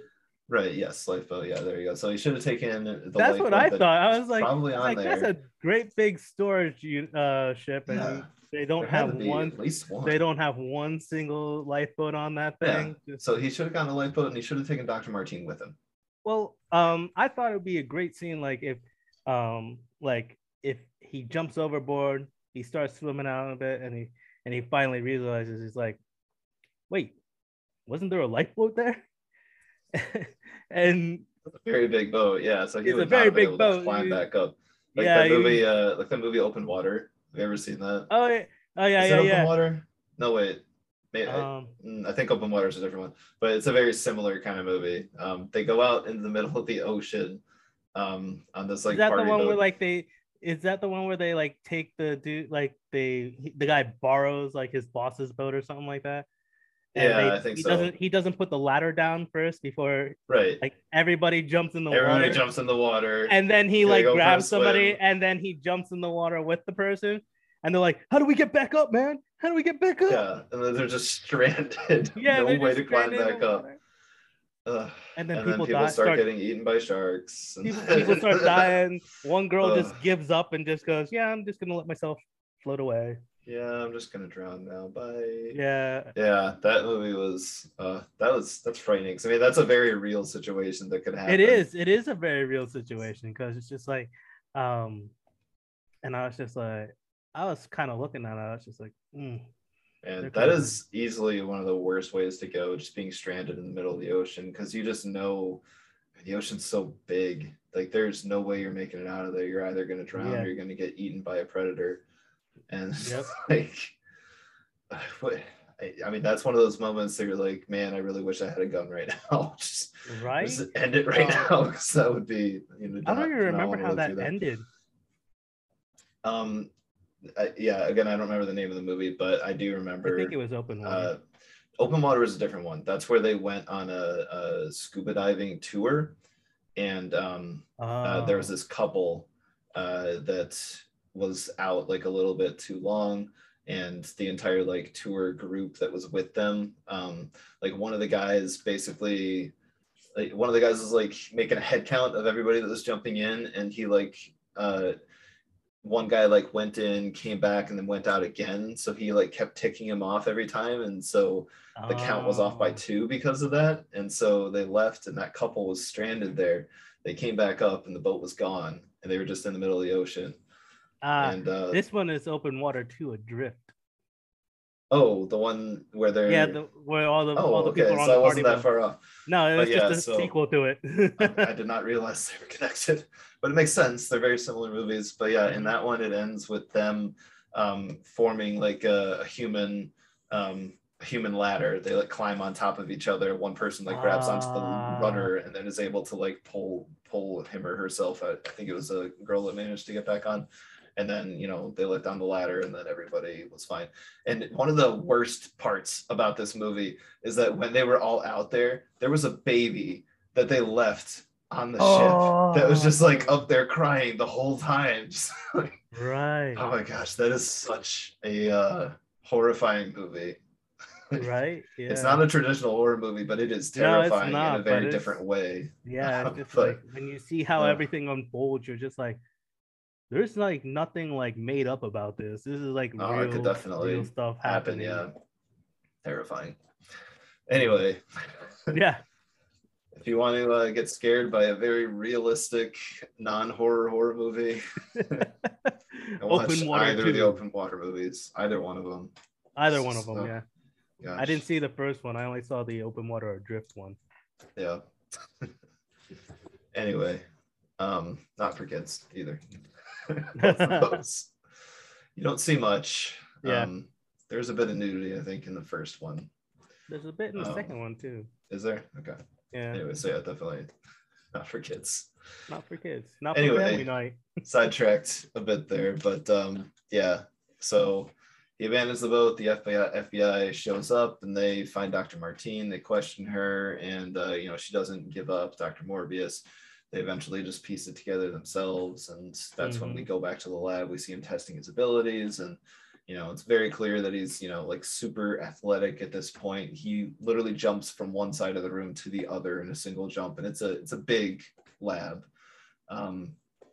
So showing off his abilities, and then I think at that point is when Milo shows up, that's when he's like testing his limits, he's not with his like physical abilities, with his blood requirements. Mm-hmm.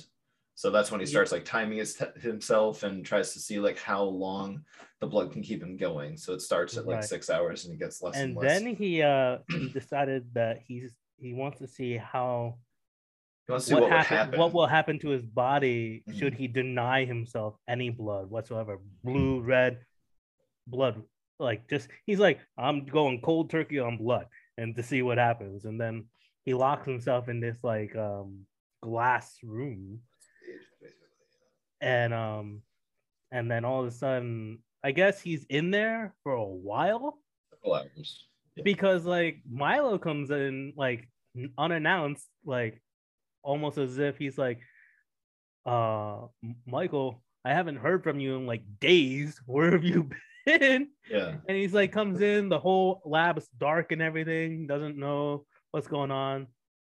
And he sees Michael Morbius in this glass room, and he's like on the ground, and he knows he has the disease that Michael does too. So he's like, oh my God, like he sees him, he's like, oh my God, he fell over or something like that. And he's just like, he's like, you need help, you need somebody. He's like, who do I call? And then Morbius, he just writes blood on the window, and so in his own blood, which I thought was pretty funny. So Milo goes and he gets him one of the bag of blue bloods, and he tosses it in there. He doesn't even question why either. He's just like, what, you need blood? He kind of starts to question it, but he kind of does. But then Morbius just like underlines the word. Yeah, he like to underlines blood. How important it is. He's like, get it. Yeah. And so he's just like, Milo just goes into the fridge or freezer or whatever it is and grabs a bag, tosses it in, and then he sees Michael drink the blood. Because he does have like this confused look onto it, like, why does he need this? Maybe he's like, I don't see a blood transfusion or blood infusion machine in there with him. like what's he doing? Then he drinks it and everything, and then Michael Morbius starts like, It's like, yeah, yeah, he feeling starts getting good. better. He starts like, he's like, now I can walk again, and he's like, okay, and Milo is just in awe, and he's like, Doesn't even question it. he He's doesn't like, even question. He's oh, like, you give have a it to me. cure? Give He's me. like, give me the cure. He's like, it's not a cure, it's a curse. It's one of those, and that's a lame line, in my opinion. He's like, it's not a cure, Milo, it's a curse. And I'm just like, oh, you had to say that line, didn't you? Yeah, saw it coming. It's just, yeah. Yeah, and it's just like, and it's also mentioned in the trailer too. So, but even then, Milo's like, I don't even care. He's like, why? And he actually gets really mad with Michael because he's like, he's talking to him about how it's a curse and everything. And he's like, but look at you, you're walking, you're fit, you can do all these things. Why should you have this and why should I have to die and everything? So Morbius starts to get like, you can see him starting to lose his temper with Milo just because Milo won't give up. He's just too persistent about wanting the cure. Yeah, and he tells tells him him to the point that he has his like vampire face comes out and tells him to leave. And so, but it looks like, and I don't know if this is just a genius behind Milo, or if that was like his true reaction, like when he sees Morbius's vampire face, because he looks very scared and in shock, and he kind of just gets up and walks out. But I don't know if it's Milo's like genius to be like, oh, I know exactly what's going on, and I know exactly what I'm getting myself into at this point. Because the next time we see Milo, things hit the fan. So yeah, Milo leaves, and you can actually hear Michael kind of be realize what he just did. Yeah. He kind of like under his breath tries to like call him back. Yeah, he's like, get Milo. Out. Wait. Yeah, he's like get out, and he's like, wait, Milo. And it's just like, I was like, make up your mind, man. Yeah. Make up your mind. Exactly. Yeah, but then shortly after that, we see the FBI. They're still trying to piece everything together, and they figure out that it was probably Dr. Morbius. Mm-hmm. And then the night before so Morbius is at the hospital. Yeah, he's at the hospital. And he's in his lab. Dr. Martine, because she's still recovering from the incident on the boat. And then while he's there, this is like the horror part. Yeah. One of the few horror scenes. And it doesn't make any sense to me. Yeah, the lights start flickering in the hallway. Well, it's not even that. It's not even like the lights start flickering. The lights are, from what I saw, every time she moves further down the hall, the lights follow where she walks. So like the light turns on as she goes, and then turns off. Like, yeah, I was like you're in a dream sequence. Yeah, and for real life, it didn't make any sense. I was like, why are the lights turning on and off as she keeps moving down the hall? I was like, who builds a hospital with lights like that? Right. And then she like goes to the end of the hall and she turns on all the lights on. And somehow fixes that. That's not how it works when they're flickering like that. That means they're like about to burn out. You're not just gonna like flick a switch. Either they're burned out or they're programmed to do it like that. I mean, the program again, I guess could be explained. I bring up, who programs the hospital lights to have motion sensor lights as you walk down the hallway? Because it also happens when Tony. I know. This is budget cuts, people. Budget cuts. We can't get lights on at all the times. But yeah, it's that classic horror moment, because like she's walking down the hallway and all of a sudden she hears the classic noise in the background, like a can or something. I don't know what it was. She actually sees him.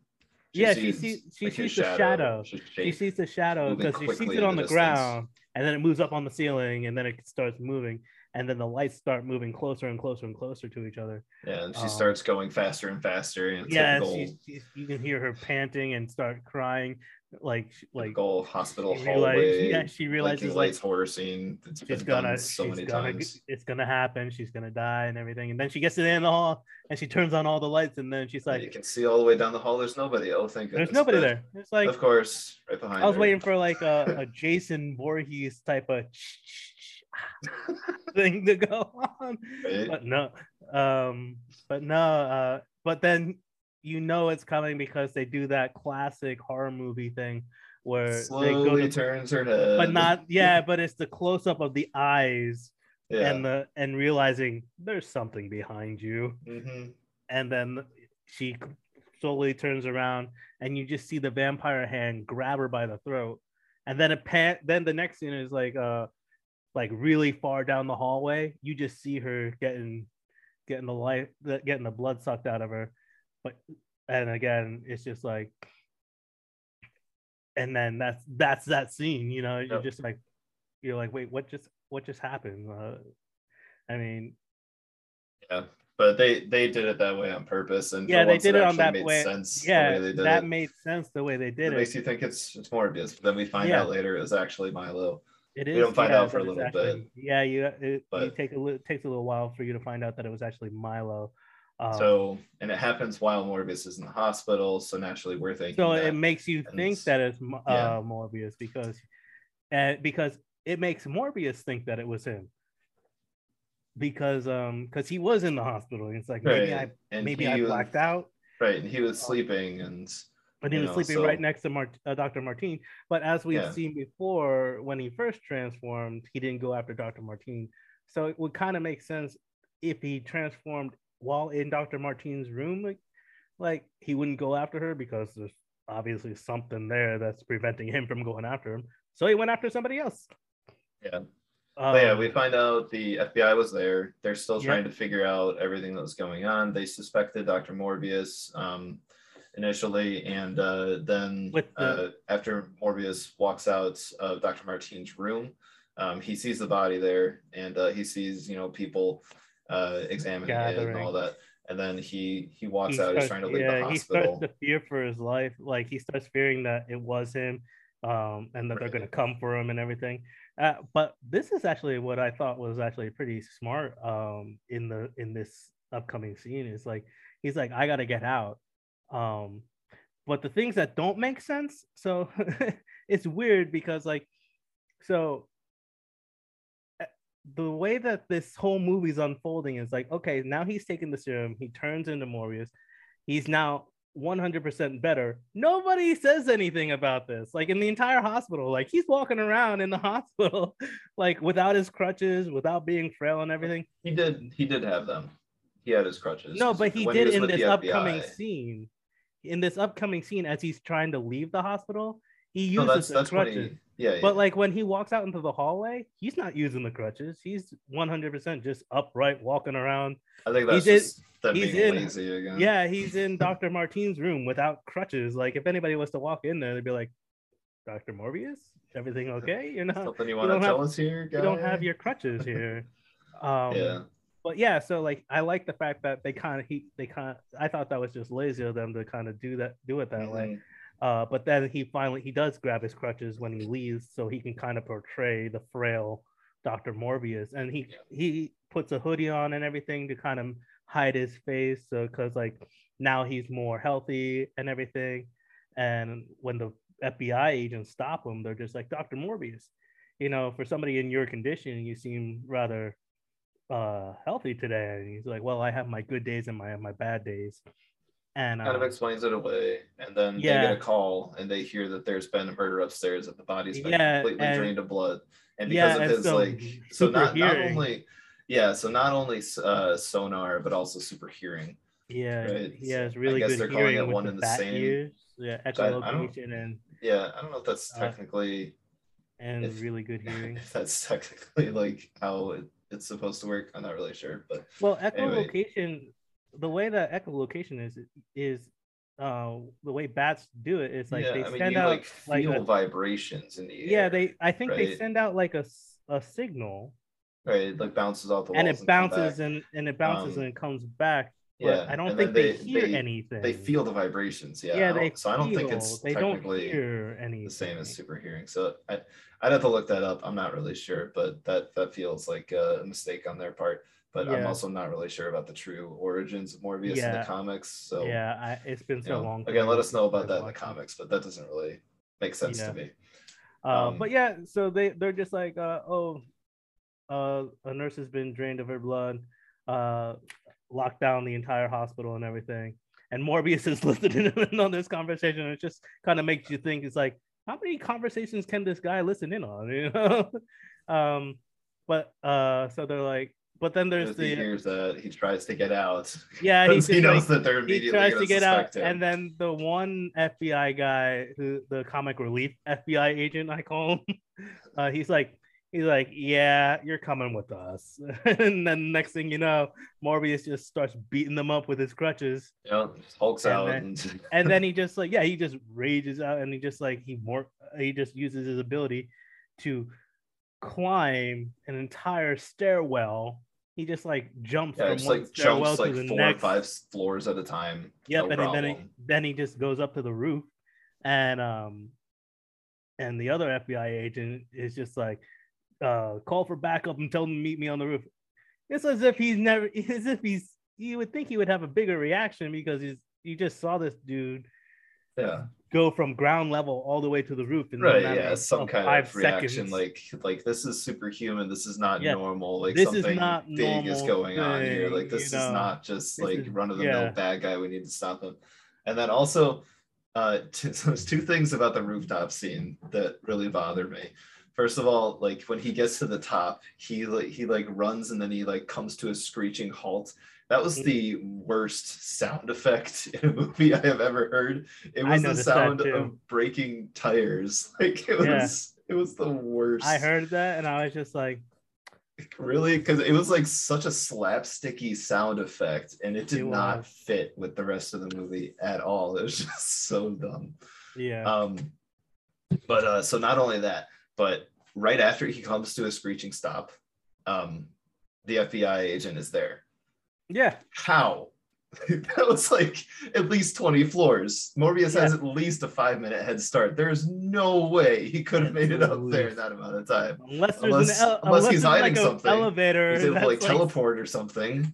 Like maybe that's why he didn't react, because he's also superhuman. I know, right? He's got like his own powers. He's superhuman somehow. Yeah. Maybe he's a cyborg, because apparently he's a former military person. Because when he first meets Morbius, he was actually a little bit starstruck, because he's like I'm a big admirer of yours. You're actually artificial blood saved my life in Afghanistan. It saved his arm. I guess like an explosion happened or something. Something happened. Oh yeah. Did we ever explain what his Nobel Prize was for? I don't think we ever mentioned that, but his Nobel Prize was for the artificial blood. It was for the artificial blood and saving countless lives with the artificial blood and everything. They didn't say what category he won in, I don't think, but it was for the blue blood. That was what he won for. No, I just don't think we ever mentioned it. Yeah. That is what he won for. And FBI agent, I guess, was a former U.S. military who had some incident happen to him in Afghanistan where the blue artificial blood had saved his life. And I'm pretty sure he kind of hinted at that he would have lost his arm without it. So he was like kind of starstruck about seeing this dude who invented the thing that saved his life. And then later on, and then that quickly turned when he's just like, and now we got to arrest you. Yep. But yeah, he got up there way too fast. Yeah, like either he started running up them stairs, and he's just like, too many stairs. Just take the elevator. Bing. Even the elevator. There's no. Yeah, the elevator would take the elevator would have taken him like even a few minutes just to get up there. But but even so, like, and I think it's that stupid like that. I gotta say the whole wind currents blowing around him to like hint that he can fly and stuff like that. Like that's the only reason why he got caught, because he got caught off guard with it. Like out of nowhere, the wind starts pulling him towards the edge, and he's just like, "What is going on?" And then all of a sudden, learned how to fly at that point. I mean, at that point, hint that point, I would have just jumped. I mean, would you have though? I mean, I don't know if I would have, because if I didn't know that I could fly, that's not how I'm going to test it. I'm going to jump off a table. I'm not going to jump off of a skyscraper. Well, he doesn't even have to he doesn't even have to try to fly at that point. He still knows he can jump pretty far with his abilities. He could have just jumped to the next building over. Yeah, maybe. I mean, if he had lots of practice, sure, but yeah. Like he's trying to avoid being in the full-blown vampire Morbius living vampire state as much as possible.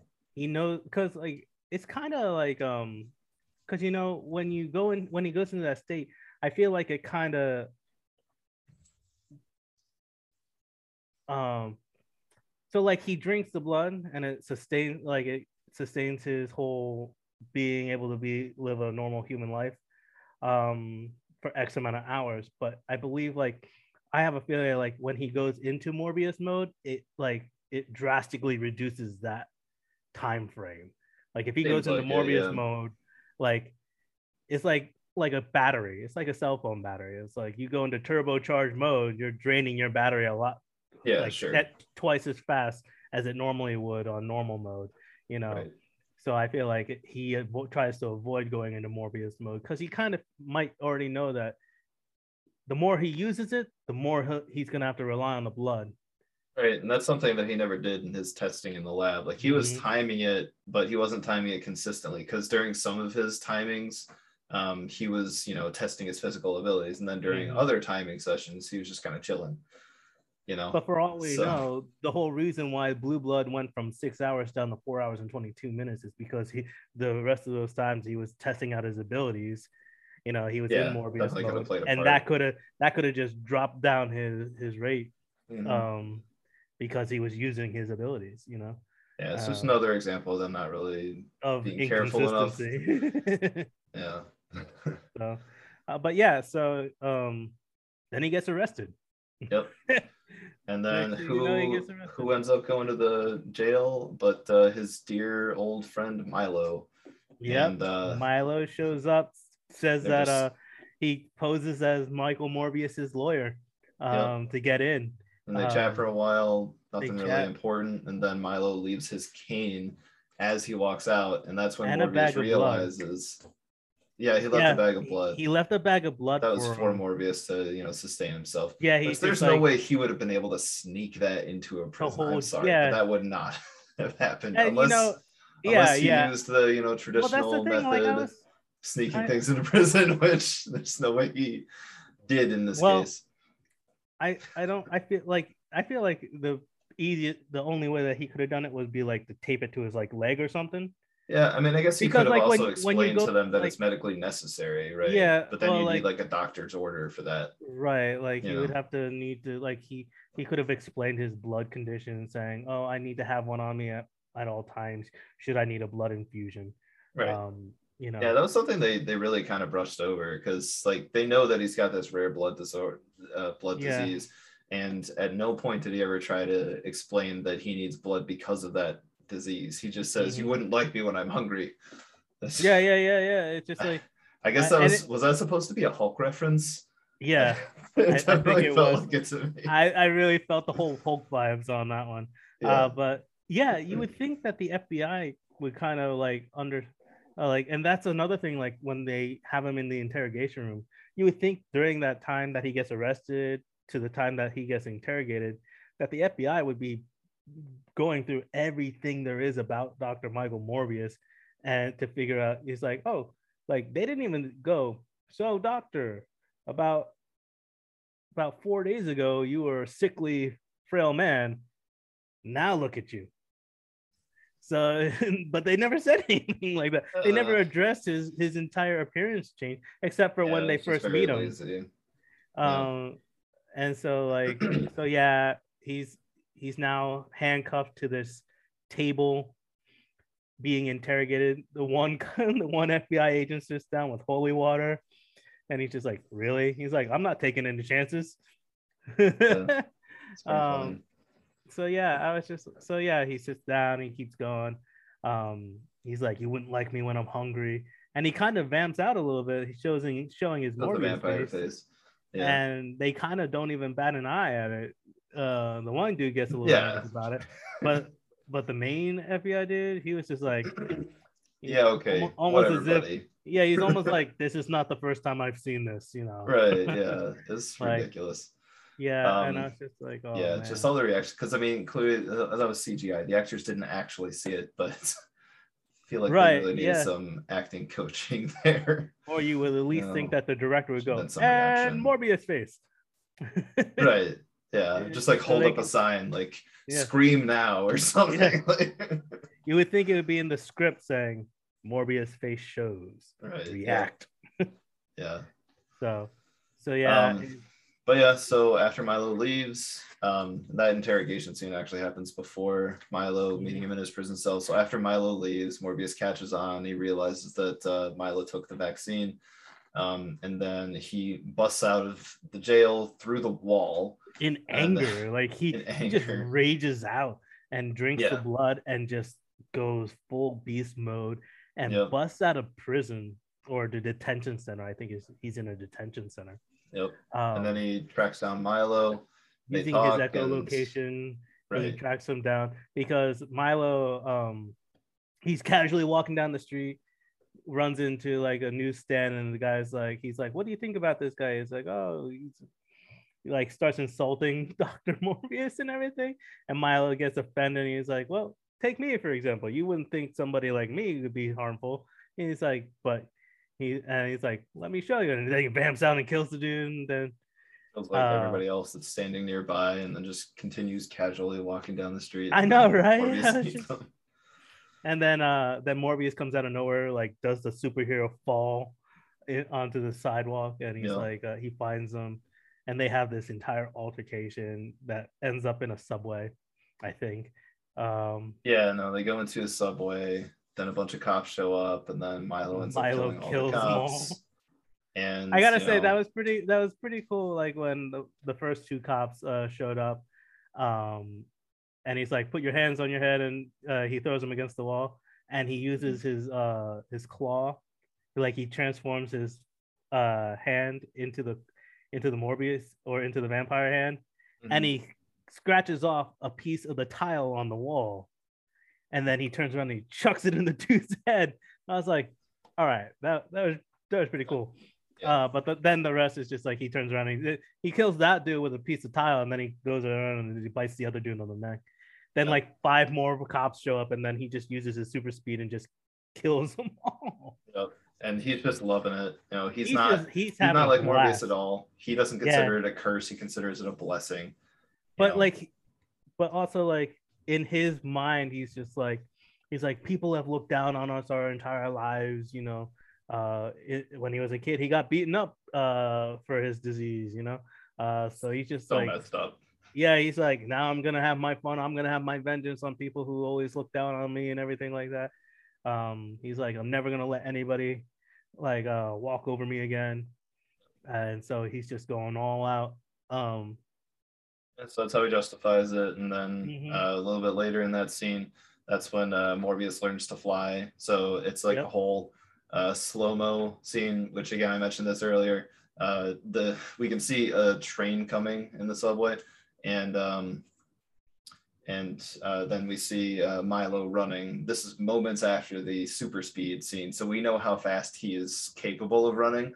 Then we see him running, and we see the train going, and the train is going a little bit faster than him, which makes no sense. The speed he was going when he was killing the cops was way faster, at least like 5-10 times faster. Right, because Morbius is able to escape Milo by jumping in front of the train and riding the current down the subway tunnel, and like the train completely cuts off Milo from following. Right. And I was just like, that makes no sense whatsoever. It's just like really inconsistent with speed. Yeah. But yeah, so then Morbius escapes. I don't quite remember what happens after that. I think that's when Milo starts going around and just hunting people. He's like testing out his powers. And you see him doing push-ups and stuff because he's just like loving. You see him being very vain and dancing in front of a mirror and everything. Yeah, and he like goes to a bar, tries to pick up some chicks, and there's some jerk in the club that is giving him a hard time, telling him to get out and everything like that. Yeah, And And then then instead of Milo's just starting a whole scene in the patiently bar, waiting. he just goes Yeah, outside. He's like, you it's know like, what? Don't you worry know what? about it. We'll do this next time. Then he Maybe just another leaves. time. And then he Yeah. leaves, and it's just like, little did that guy know that when he walked out of that bar, Milo was waiting for him. Yeah. And Then he that's like how swoops they down find. from above, Yep. kills He- him, and then And yeah, the then whole thing was caught on video. Of course, a CCTV or whatever security it's camera. called. And that's where they learned that it's not just Dr. Morbius. There's another one out Two there, vampires. and it's Milo. Yep. And then the whole altercation between Milo and Michael Morbius is when like, and you actually see when Milo goes, yeah, I killed the nurse. Okay, I killed the nurse. He's like, but you know what it's like. You have no control over the first time and everything like that. It's like, yeah, but you don't have control over any time. You just go out and just kill whoever you want. And that's just not. He's like, you can't do that and everything. So Milo's like, and the entire time, I feel like Milo's trying to convince Morbius to just give in to what they are, and just be what they are, and just stop looking at it as a curse and looking at it as a gift and everything like that. So he's kind of trying to justify everything. The next thing after that, I believe, is When the where doctor from the institute shows up at Milo's place, I think, and he's like trying to help Milo, and oh yeah, then Milo the head just doctor straight up and kills him. well, not Well, yet, not he yet. lethally wounds him, He lethally leaves wounds him him, for but dead. before we get there, I believe right after Morbius escapes, he's working with he goes and I think he visits Dr. Martine because she's out of the hospital now. And she's being trailed by the FBI. The FBI was like, make sure you don't leave her sight and everything. So the Hispanic FBI agent's trailing her, and she loses him on a bus. And then that's where Morbius shows up on the bus, and he's like, "Hey," he's like, I need your help. Can we talk?" And that's where they go to the cafe scene. That's where that comes up next. Oh, yeah, I forgot about that. But yeah, not a super important conversation, I think. No. But the one thing that comes up, it's just kind of funny. She offers him some of her drink or like coffee or whatever it is. And he's like, no, she leaves it in direct sunlight. Yeah. Intentionally. She leaves it in direct sunlight, and she's like, coffee, and he's like, I've given up caffeine. She's like, it's decaf, and he's like, he reaches for her, he's like, and then he's like, and she like gets a little shock, and he's like, not that kind of vampire. Just messing with her. Yeah. But then he in that scene, you see a couple of people walk in, some cringy looking guys that ask the cashier to test some $100 bills for them, and she's like, no, they're bogus. And it's just like you realize, oh, they're counterfeiters. They're just trying to see if they can pass or not. And the girl doesn't want to be involved in it and everything, and he's using his super hearing because like they said, we have to get back to the lab, and he's like, oh, I need a new lab, by the way, because the FBI is basically watching mine in the hospital. So he goes and he follows them. He follows them back to their lab, and then he eventually walks in, and he's like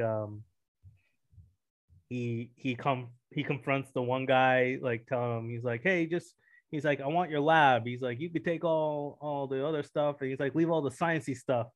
And the other guy, he like takes out a knife. He's like, who are you?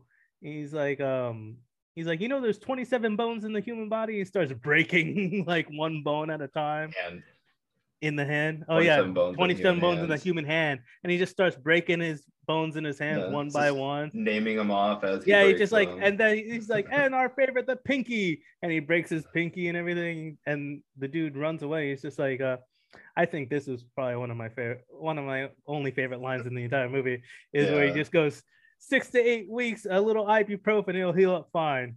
I'm just like, oh man, he's still a doctor at heart. For that though, or maybe it's right after that. I don't remember the exact timing of this, but one of the guys is like, "Who are you anyway?" Yeah, right before he runs away, he's like, he He's just like, goes, "I am," and "I then he am." shows his Morbius face. He goes, "Venom," It looks and all I was just like, and I was complete. That's when I like during this whole movie, I'm just trying to bear this whole movie as I'm watching it. And I'm just like, oh, that's right, it's in the Spider-Man universe. Yep, it's only villain I'm just verse. like, it's Venom like is it the makes only sense other that he says character that's been introduced so far. it only makes sense that he says the name Venom because Venom's the only probably other one that is notably around. Yeah, Venom and Carnage at this point. Carnage at this point, yeah. And Screech, Spider-Man. I think it's like Carnage's girlfriend. I think her name is Screech. Screech. So yeah, that's pretty much it. Yeah. But yeah, he goes, I am Morbius face Venom. But they kind of I feel like they took the line out. I don't know if it was part of that scene or not, but in the trailer he goes, no, I'm Michael Morbius. He didn't say that in the film. In this scene, he just says, I am Venom, and the guy just gets up and runs away. And that's when he goes, 6 to 8 weeks, a little ibuprofen, you'll heal up just fine. And he just he took over the lab. And now he has this new underground lab that he has Dr. Martine help him put together and run tests with. And so he wants to make a cure. So he wants to make a cure so he can reverse what he's done. And so he asked Martine to go to his lab to pick up some stuff, and Milo's there waiting. And I think before that happens, that's when he kills the doctor from the institute. I think I don't remember the exact timing because somewhere around Dr. Martine being in the office or the lab getting that stuff and Milo taking her, that happens pretty late. That's like right before they have the scene in the lab the first time in the original lab, the hospital lab, because she goes to the hospital lab to pick up some stuff that he needs for the new lab, the underground lab, and Milo's waiting for her, and he's like he's talking to her she doesn't know where the underground lab is at this point because he just asked her to go pick up things from the actual lab. And I think that he did that on purpose in case she had any interaction with Milo, because Milo's asking her this whole time, like he's asking her like, do you know where he is? I'm worried about him and everything. I just need to talk to him and everything like that. And then he uses his super hearing a little bit to listen to her heartbeat to see if she's lying to him or not. But because she honestly doesn't know where he is because he's in this new lab, that she has no idea where it's at this point. I find it very unrealistic, though, that her heart wouldn't have started racing. So, I mean, even if you're not lying, like she knows he's what a vampire. Is. Yeah, she knows. I would be scared in that situation. Yeah. My heart would be racing. Like, there's no way. Is this dude gonna kill me? Yeah, the way that he's looking at her and everything. Like, come on. Yeah. I would be terrified in that situation. There's no way. But then he eventually finds him because they go on a roof. They go on the roof and it's like open area. I mean, if you're trying to hide, you don't go out and of where your hiding spot is. But yeah, so she eventually gets back to the underground lab. She cuts her hand because she's trying to feed her cat, I believe. And so Morbius has this small little thing where he's just like, he's like almost like a shark, you know, when the blood hits the ground. Vampire Morbius is like, I smell blood, and she kind of has to like calm him down a little bit, and he's just like, you know what, you might want to close that up before something happens, and then eventually he's like, I need to get some air. He goes to the roof, and then she comes up later. She's already like sewn it up or bandaged up, whatever, but she's closed up the wound and everything, and they have like this moment on the rooftop. And he's like, just for the record, I wasn't going to go full Dracula mode on you. But and completely uninspired kiss. Like not completely at all. Just completely. He's like, come here, no closer. And then they kiss. And yeah, he's like, close. He's like, I want to show you something. Close your eyes. And he's just like, closer. closer, and then kiss, and then to make it even creepier, then it pans just over Yeah, to the Milo watching in the Milo just distance. watching them in the distance. So I'm just Yeah, like, complete creeper. it was fun. It's actually funny because in the theater, um, when that happened, there was a guy in the theater who said, "Get some binoculars, man." Like he's like, "You creep." And I I was mean, like, and I guess that's kind of a good point though, because he doesn't have like long range sight. Like that's not one of their superpowers, as mm-hmm. far as we know. No, yeah. Uh, but he has, I guess, he can use his super hearing, I guess, to Yeah, identify makes that it's sense. Morbius and Yeah, you can hear Martini. their voices. So he can kind of identify, oh, that's them. Yep.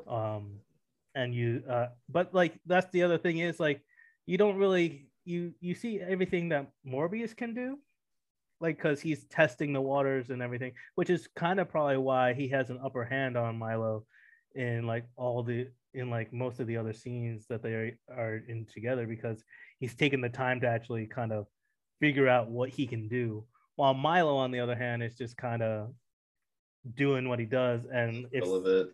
He's yeah, not a scientist. He's he's not a not scientist, testing things. He's just he's not testing, going he's all not out. using his brain to be like, oh, I think I have other abilities, but nah, I'm just gonna go out and drink people's blood and have a Yep. good time. um which is kind of what I like about Morbius's character, is like he still uses his genius to figure things out and kind of strategically get an upper hand somehow by figuring out what abilities he has. But yeah, so Milo, sees him on the rooftop. Now he knows where they're at. Um, so I think so he goes home to his mansion or penthouse or whatever it is, and that's when the doctor shows up.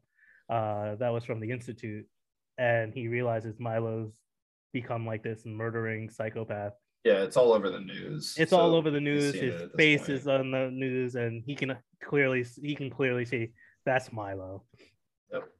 So he's Um, there. He's just trying to help him. They have a yeah, long he's trying to help conversation, and him. Milo's like, "I don't want anything to do with that. I'm happy with the way I am." And then he He like attacks him, critically slashes him wounds across him. the abdomen. And he Now he's says bleeding something from the like, get. "Tell Morbius to like Yeah, leave me he's alone" or like, something. And like, really, how is he gonna tell him? Like he's. yeah, yeah, that's what I was thinking too. He was like, tell Michael, I don't know, maybe I think it was that I don't Spartan want the line. cure or something I like don't want that. the Yeah, cure and the few stand against many. I think that yeah, they use yeah, that line a yeah. lot in that movie. Yeah, they did say that a lot. So yeah, that was a reference to the Spartans. They said it when they Oh, were kids, and they said it yeah, it's multiple just like, times. They were saying the few against the many. If you haven't yeah, seen the movie 300, it's in yeah, reference to they're that. referencing the Battle of Thermopylae where 300 Spartans fought off of like almost a million Persians. But yeah, it's just like the few against the many. Um, and then he leaves them in his own apartment or own penthouse and everything. And then I believe Morbius went to gather some more stuff. I think because like Yeah, I don't remember exactly, but the I don't doctor ends up remember calling exactly. him, Yeah, the doctor and ends up calling him and telling him, "I went to see Milo. Um, I was wrong," or something like that. And then like you can see him yeah, like hear him gasping on the phone and everything. And so Michael uh goes to find him and yep, everything. And that he's barely alive he's barely when he gets alive. there. And he's like, he tells the doctor tells Michael, you have to stop him, and then dies. Yeah, It's very bittersweet to scene where it's just like he yeah, shows up just in the within the time before the guy dies right. to do And anything. I guess we haven't really mentioned it a whole lot, but that doctor was basically like a father to them. Like he was a very significant person He in was their a very lives, significant, and actually, especially Milo's, like because yeah, Morbius ended especially, up leaving and mm-hmm. going to the school for the gifted, whereas Milo stayed in that institute with this doctor. Right, and that And was actually something before he actually like critically like wounded the doctor. Milo got into this verbal altercation with him, talking about like the doctor had mentioned something about Michael Morbius, and then Milo just goes, "See, that's it." He's like, "You always favorited Michael. You always favorited him. And then he's like, if I had favorited anybody, it would have been you, Milo. He's like, I stayed with you through this entire thing. Um, he's like, and then it's just like, oh man, it's yeah, you kind of like that was kind of a little bit of a touching scene where this dude is like this father figure is just like It's a he's scene like that like should have been touching. it should have And been a lot more tear touching than jerking, it but was than it actually was because like you could hear like the disappointment in his voice and everything about how he dedicated his life to this guy and this is how he ended up. It's almost like the disappointed father speech that he gives. But yeah, so you like can tell he just genuinely wants to help Milo, and Milo's just but not like having any of it. yeah, and then but like also Milo's using this opportunity to set a trap for Michael Morbius as well um because I feel like Milo called Michael on the doctor's phone and gave it to the doctor to talk to Michael to get him Maybe. to maybe because like I I mean, don't know. I feel like he just left, and he could have used his super hearing to Well, tell yeah, he when he would, called. but like, but like, how would he like? In that case, you just critically wounded this guy. Are you so certain that he's actually gonna have the strength or have the ability, like, be able to pick up a phone and call Maybe, Michael?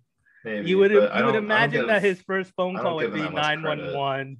You would imagine that the dude's first phone call might be 911 and be like, I've been critically injured Well, here. I mean, if he's been paying enough attention to like the cops and stuff that were killed, he probably knows that the cops aren't going to be enough help. Well, that's Like true he too. really needs Morbius.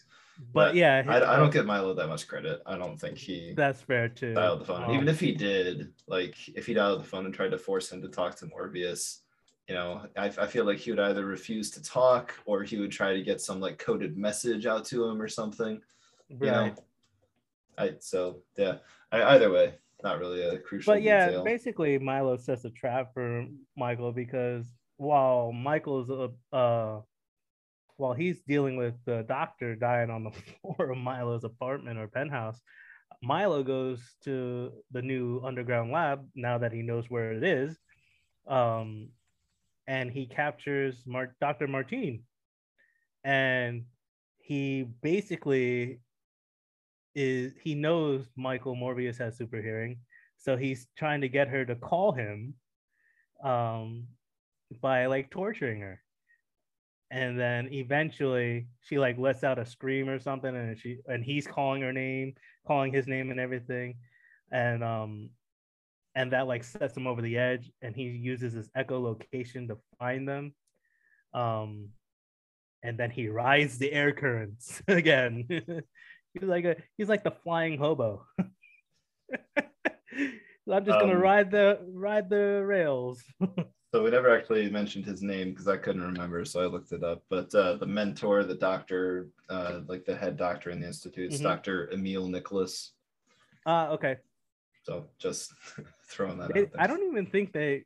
Oh yeah, they do mention his name every now and again. Yeah, but it's very rare in the movie that they actually mention his name for his name to actually stick in your mind. Mm-hmm. But yeah, Doctor so Morbius is like using echolocation to find them, which is kind of weird in my opinion because he knows exactly where he left her. So unless he took her somewhere else, which I don't think he did. I think he just took her to the rooftop. Well, still. Yeah. Rooftop versus basement of a skyscraper, big difference, I guess. Pretty big difference. But again, he uses the echolocation to find them and he gets there. Again, just within minutes before Dr. Martine's taking her last breaths. Right. Because Milo's tortured her to the point where she's bleeding out, basically. Yep. Barely alive. Barely and then alive. He finds her on there. And then they kiss and she bites his lip. Yeah. Intentionally to drink some of his blood. Which is where you actually realize that that you don't need the serum at all. Yeah, but I have a problem. I feel like I know that's that what I have make a problem any with. sense to me at all. Like drinking the blood. I'm not as well. Okay, I'm an engineer, so I guess technically I'm a scientist, but I don't know, biology well enough, but I feel like there's no way that would actually happen. Drinking the blood would not change your DNA. You would need to have it injected into your spinal fluid like they did with Morbius, Well, the thing right? is, Like so yeah, it doesn't she make any injected sense to it me. into his spine, but I think that's because, uh, like, that's where. But you see, she's a different case though, because she doesn't have his rare blood disease that he has. Yeah. So Still, her and I know that's like how it happens in vampire movies and stuff, but I still feel right, like that's it's I but don't yeah, think it's that would work. yeah, because but like so it may have affected her differently because she doesn't have that rare blood disease that Maybe, and affects technically we them. don't actually see the end result. Yeah, we don't even see what Yeah. happens to her. So at the very end of the Really, movie, so I mean, she bites his lip, drinks a drop of his blood, and then and dies. and dies. And then there's a whole big fight scene between Morbius and And Milo. Milo, And then at the very end of the movie, we see her open her eyes again and they're in a bloodshot very red. like quick, non-dramatic, non-suspenseful way. Yeah, you She's don't even just, see oh, her she's alive. convulsing. It's Yeah, like you get one between the two of them. Like yeah. you get Morbius convulsing on the table, and then he turns into a vampire. But then with her, it's just like no convulsing, but her No, eyes he go didn't. bloodshot. Morbius didn't convulse. Yeah, he was He, like when she injected him, he started shaking real bad oh yeah, you're right. Yeah, on you're the right. He bed. That's why did. they had to He did a strap little him bit. down.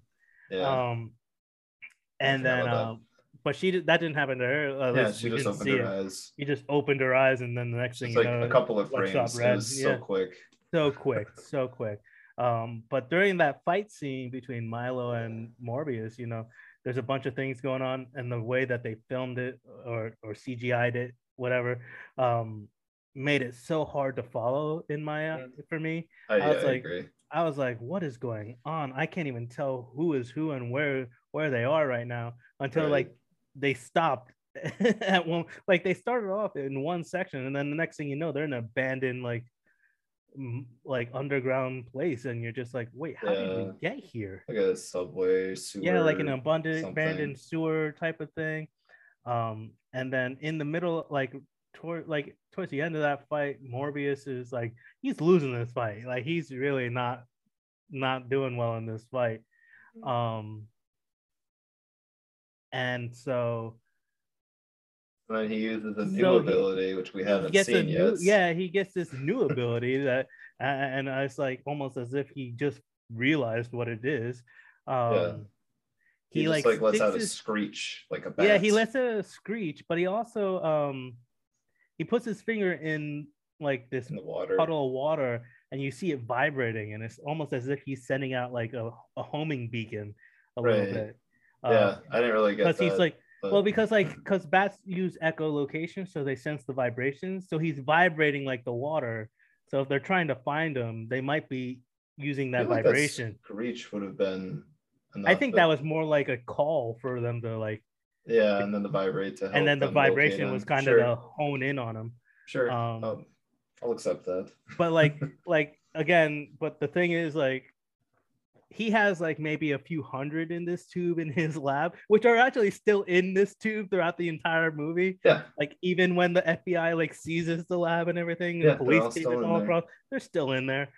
And then all of a sudden he like lets out this screech, and then he vibrates the water to kind of make like a homing beacon. That's what my theory is. And then like thousands upon thousands of bats start flooding this area, and they like the force that they create like this vortex around them that actually physically pick Morbius up off the ground and stand him back up. Right. And then he just like losing the fight so badly they can't stand anymore. They have to actually like they pick him up, and then he's used like I guess he has like control over them or something like that, because he's like using like abilities, like he like uses his hand to like throwing his hands the bats. And then they it's go almost in the as if like he's throwing the bats at him, which I thought was like really silly looking, because I was like, wait, did he just throw the bats at him, or is he commanding them to like it was more like he was commanding them, like it looks like he was commanding, but the way he was doing it made him look like he was like throwing like piles of bats on the Milo Yeah. in my And case. they did kind of And they reference did. that a bit earlier because they were Mhm. talking about like the kinship that Morbius has with these Well, yeah, bats. because They have like a he bond with actually him. does earlier in the movie. He actually tests this theory out because he Yeah. actually goes He goes inside into that the tube, yeah. and he like puts his arm up, and you can see a couple of bats land on his arm Yeah, just like giving instead him of a hug. attacking. Yeah, instead of attacking him, and Yeah. so he's like, they see me as a brother, Yeah. instead of instead of like a prey or something Yeah. like that. And he says if anybody else would go in that tube, they They would would eat get that torn person apart. alive. Yeah. So I was like, but they greet me as a brother.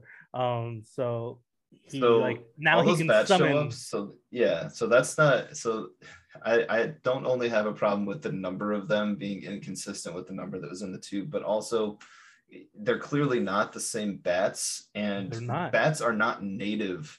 Those to New vampire York bats are not City. native to New York, right? No, Like they made a exactly. point Yeah. of saying He that had to earlier go, on in yeah, the he had to movie. go all the way to Costa Rica to get the original ones that he brought Right. back. So Like, these are either not vampire bats. In other words, they're not nearly as powerful as and vampire threatening bats as the are. regular ones. Um, yeah, so it just made no sense that It all these didn't make any bats sense. showed up as quickly as they Thousands did. upon thousands of bats just flood into this area, and Unless they're claiming that they are the vampire bats from Costa Rica and they have super speed, and that's why Morbius has super speed, which is just completely wrong. I know. So I was just like, that's what I was thinking too. I was just like when all these thousands of bats could show up, I'm like, how did you get from Costa Rica to New York so quick? That's there's just so many things wrong with that. I It just know. made So absolutely no it just sense. I was didn't so make sense. bothered by that. But like he uses the bats also to kind of like pin down Milo too. It's just like, Yeah. and That was then another thing I had a problem with. Like the strength of these bats versus one of the vampires. Like they right. show the strength of the vampires and they like kind of hint at the strength of the bats. And there's just no way, even like a couple hundred of those bats, which is roughly how many he was throwing at a time, Yeah, there's no way they at a would time. overpower him But I feel that like much. It would Morbius not may have happen. had some kind of like telekinetic, like telekinetic ability To to like enhance assist, their to kind of strength. assist holding him down. Yeah, I feel maybe. like his ability was more like telekinetic, where he was holding him down and he was using the bats to kind of keep Milo's distraction a little Keep bit. pelting him. Yeah, Yeah, keep pelting him to keep maybe. him distracted from actually reacting to anything I while mean, if he's that's the getting case, that seems like completely outside of his like skill set that was presented exactly. up to that point. So it just Yeah, made no sense. it's just like a last ditch effort to. It's like his last thought that he can come up with to administer this anti vampire gene Oh, or you know what whatever it it is. probably was? It wasn't telekinesis. It's his ability to control air currents. You know, That that had makes to be more it. sense. Yeah, he probably his ability to control air currents. He was just manipulating the air current around Milo, Right. because he did blow him into like the Yeah. side of the He was using building. the air currents to throw the bats at him. He Yeah, wasn't like yeah, commanding them, maybe a yeah. little I think bit. he was used. But Yeah, maybe a little bit. He was probably like commanding them so they wouldn't attack him. Um, but like using the air currents to kind of throw them at him and using it to kind of keep him down while the rest of the bats kind of distracted him and kind of like it looks like they were kind of attacking him too, but like they weren't doing significant damage to him. It was just more like a nuisance to Milo. And it was he was so distracted that Morbius was able to pull out this anti um, serum that he developed and just jumps up and stabs Milo in the chest with this thing. And you can see Milo just he's like, no, you can't kill me, you can't kill me, and all this and that. And then and then Milo, it's like, there you go, buddy, you're cured. yeah, he just And then he like dies right then. he's like he cures him and he stops Milo, he's dead. But then like after he does it, he has like this big look on his face, like I instantly regret killing Milo right now.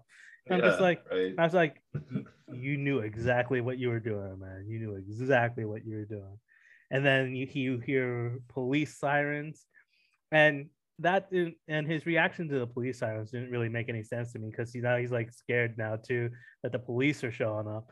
And I'm just like, first off, you're like 300 feet below the ground. below the surface, if the police are going to get to you before you find out a way to get out of there, I don't know what to say for you, buddy. You're just waiting for them to come get you at that point.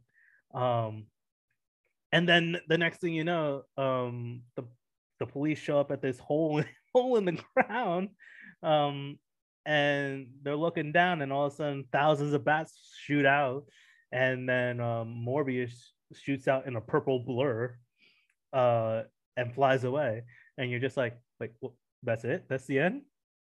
Because then it just cuts. Other than the one small little frame cuts with over Martine, to Dr. Martine for a couple Martine, frames. She's alive, and then it cuts back to Morbius. He's flying away, and then end credits. End credits, and then it's just like, okay. All right. I guess it's over. Was that actually an hour and 45 minutes? Dang. It's very sudden.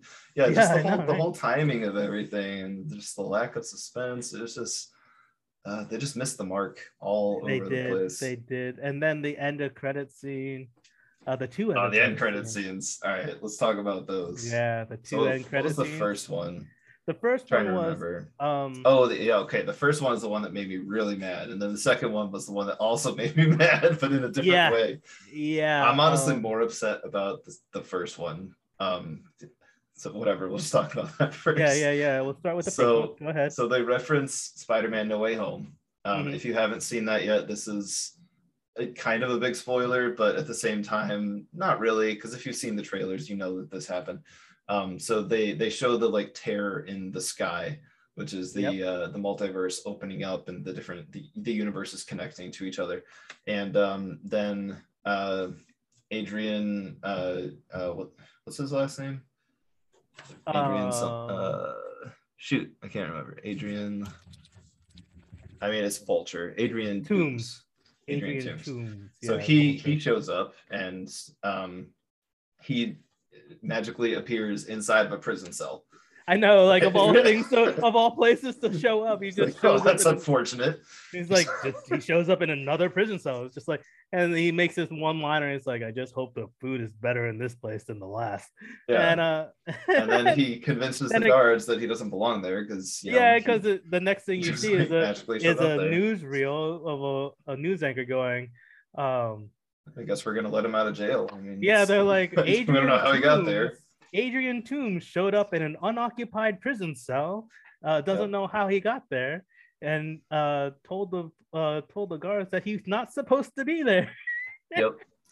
So anyway, that was fine. I had no issue with them like releasing him from jail or whatever. Because I mean, clearly wacky stuff was happening. I'm sure it's because people were being pulled from other universes into that one. I guess there weren't a lot in each individual universe. So, maybe they were kind of in the know and that wasn't a big surprise. So they're not necessarily going to be shocked when somebody magically appears in a prison cell. Right, whatever. because I'll forget that.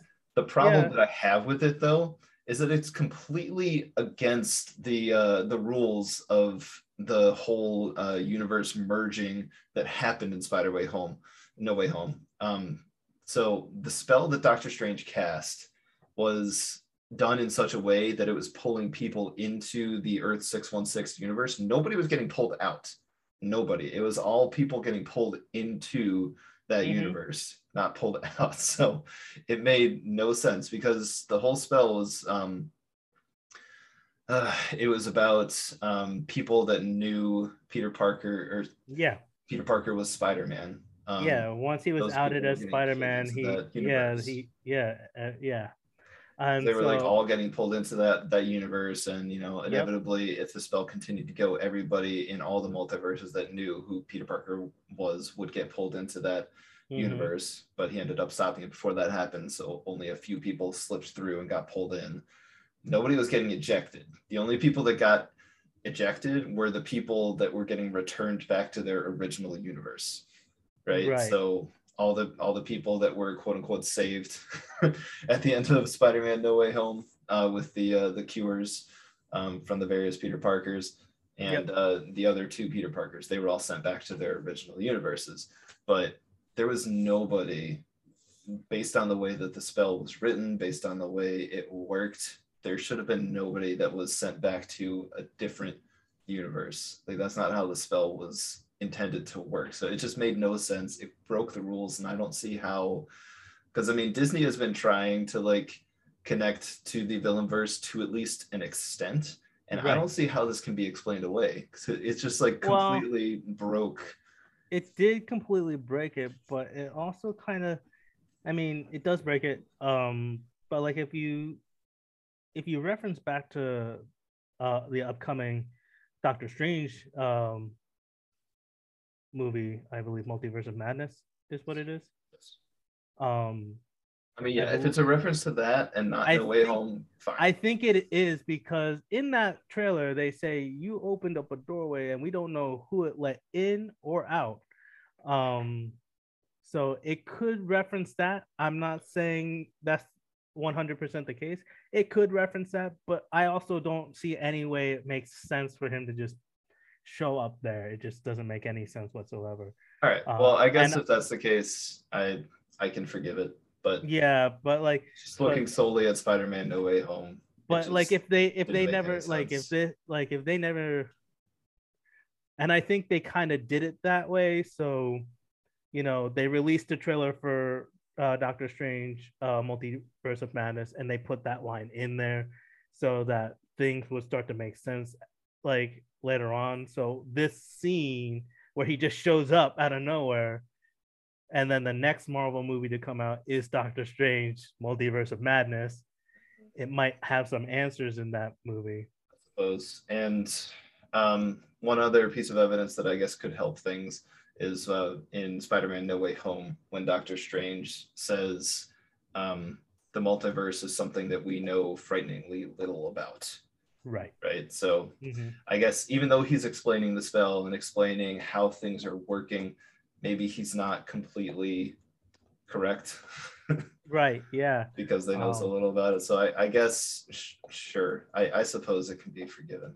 The other thing that's a little annoying, it's not like it's breaking the rules or anything, but clearly the villain verse, Sony's villain verse, is trying to steal some of our better villains to get into their villain verse so they can have their Sinister Six. They don't want us to have it. So they stole Vulture. They did about that, but whatever. They literally stole Vulture, and I was just like, at first when I saw him show up, I'm just like, what's he doing here? Yep. Like, why is he here? And then I was trying to figure out from the trailers, like, what the heck was that? Did Morbius get pulled over into our universe and then he met up with Vulture? That's kind of what I was thinking. Or it's just a doppelganger from another universe that's not actually Vulture. He just looks like Adrian Toomes. Yeah. So but then when this happens, end credit number 2 shows up. Yeah. So in the most uninspired manner, Vulture and Morbius meet up in the second end credit scene, and in the middle of a desert of all things. Yeah, and the Vulture's like, "Hey, we should team up." And then that is the end. So Vulture shows like, so Morbius, like, I don't even like, there's no inclination, there's no explaining why he just decided to drive out into the middle of the desert. Like, did he receive a message from Vulture saying, meet me at this location? Right. Like, there's nothing to say. It's just, it cuts to like the next end credit scene. It's just Morbius driving in, like, I think it's a Mercedes-Benz or something. It's a fancy car. He's driving in his fancy doctor car into the desert somewhere, and there's nothing there that says meet me at this location or anything like that. He just goes there. He's just there. He gets out of his car, and then all of a sudden you see this thing in the distance approaching him, and he actually goes on the defensive a little bit because you can see his hand, and I think this is where he has like more control over his abilities at this point, because he turns his hand into the vampire hand to activate it, like his vampire claws as a defense, and then the Vulture shows up all decked out in his Vulture gear. And Adrian also doesn't make sense because I know that gear did not come with him. No, so it he didn't. Had to make that from scratch. So he would have had to make that from scratch. So this, and he doesn't have like a workshop. or This doesn't anything. tell He us just where. somehow manages to get it. It makes no Right, like sense. he just somehow manages to get it. He has to create it because it didn't come with him. And he And had that nowhere shows to that, create it. yeah, and it's just like, well, how long has it been since How long has he Adrian been Toon? here? Yeah. The How only long way has it's it? feasible is if Because he's been here for bare minimum weeks, probably weeks, months. months, if at that. But he says, like, he shows up and he says to Morbius, he goes, "Hey, I'm pretty new here, and I'm still trying to figure things out around here." He's like, and he's like, "I don't know why I'm here, but I have a feeling that has to do with Spider-Man." He's like, "And I think guys like us should stick together. You and I should team up." And then Morbius, he does his thing, he goes, "Interesting," and then it just cuts. Yeah. And I'm just But like, yeah, it I'm was just like, just wait, how very did he get his uninspired. It vulture? was How did he get his vulture gear? How right. long has it been?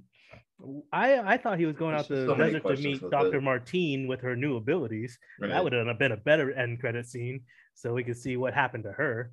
I mean, maybe. I think Sinister Six was better. But Sinister they Six just is it was a better Sinister Six is idea. It was it just is a not better idea, but delivered well. they didn't Yeah. deliver it. There's just so many But questions. It was but completely that's uninspired, and that could have it been the just first one. ignored Vulture's motives from the first Yeah. movie. And it also is now painting Morbius as a bad guy, both Morbius and Vulture as bad guys, if they're going to be part of the Sinister Six. Like, it's just, there's so many things that did not make sense about that scene. Exactly. It was just like, it was like, the obligatory Sinister Six end credits scene with very little thought put into it. Like, exactly, very little thought put into it. It's as if they said to themselves, like, I feel like there must have been somebody on this film production that would have like brought up all these questions, like, don't you think people are gonna wonder how he got his vulture gear? And it's like, no, don't worry about it, it'll be fine. Everyone's gonna be like, they'll see him in his vulture, they're gonna be like, woo, his vulture. It's like, what is he doing here? Nobody in my theater, like when he showed up in his vulture gear, nobody said, yo, it's Vulture. It was dead silent. And I was just like, yeah, everybody's confused as to why Vulture is here. Why is he here? I don't know. It was just not a good way to introduce that.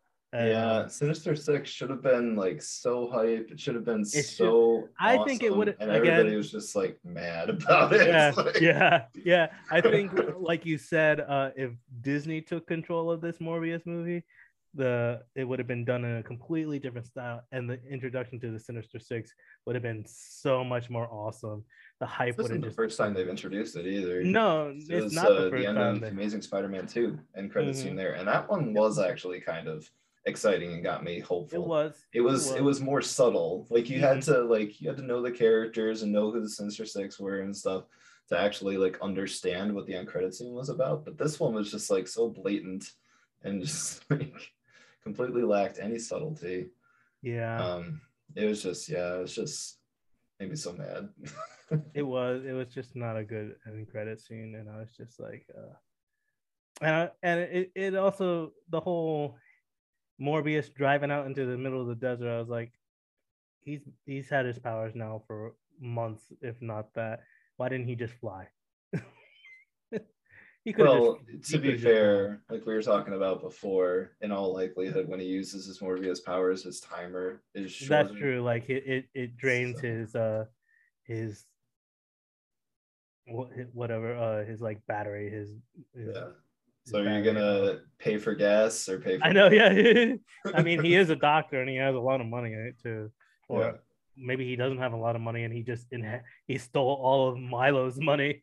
I mean, there's no way he's still a doctor at this point, right? Like he's a doctor he by definitely trade, lost his license. But yeah, there's no way he's like allowed back in his lab. Or he's not a medical doctor. Yeah, he's on the run. He's no way. Yeah, he's on the FBI's top most wanted list. Yeah, absolutely.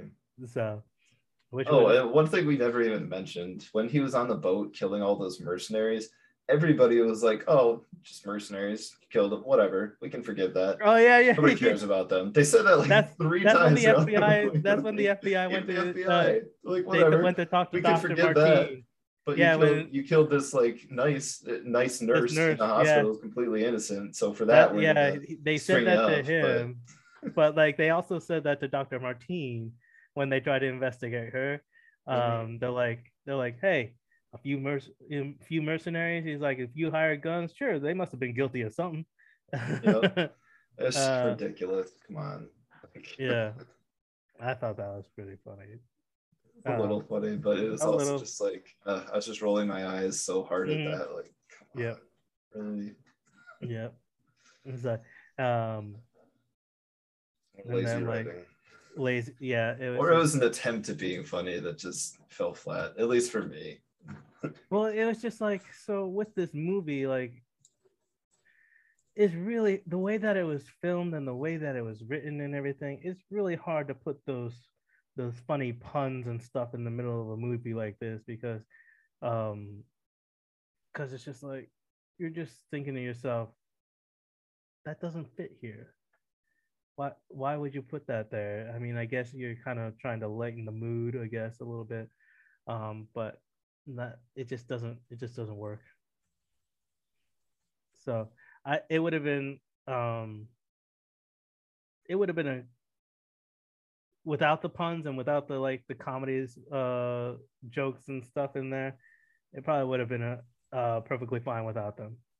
Yeah, I agree. They tried a few times, but it just every time it fell flat. I don't Right, think I because like laughed once.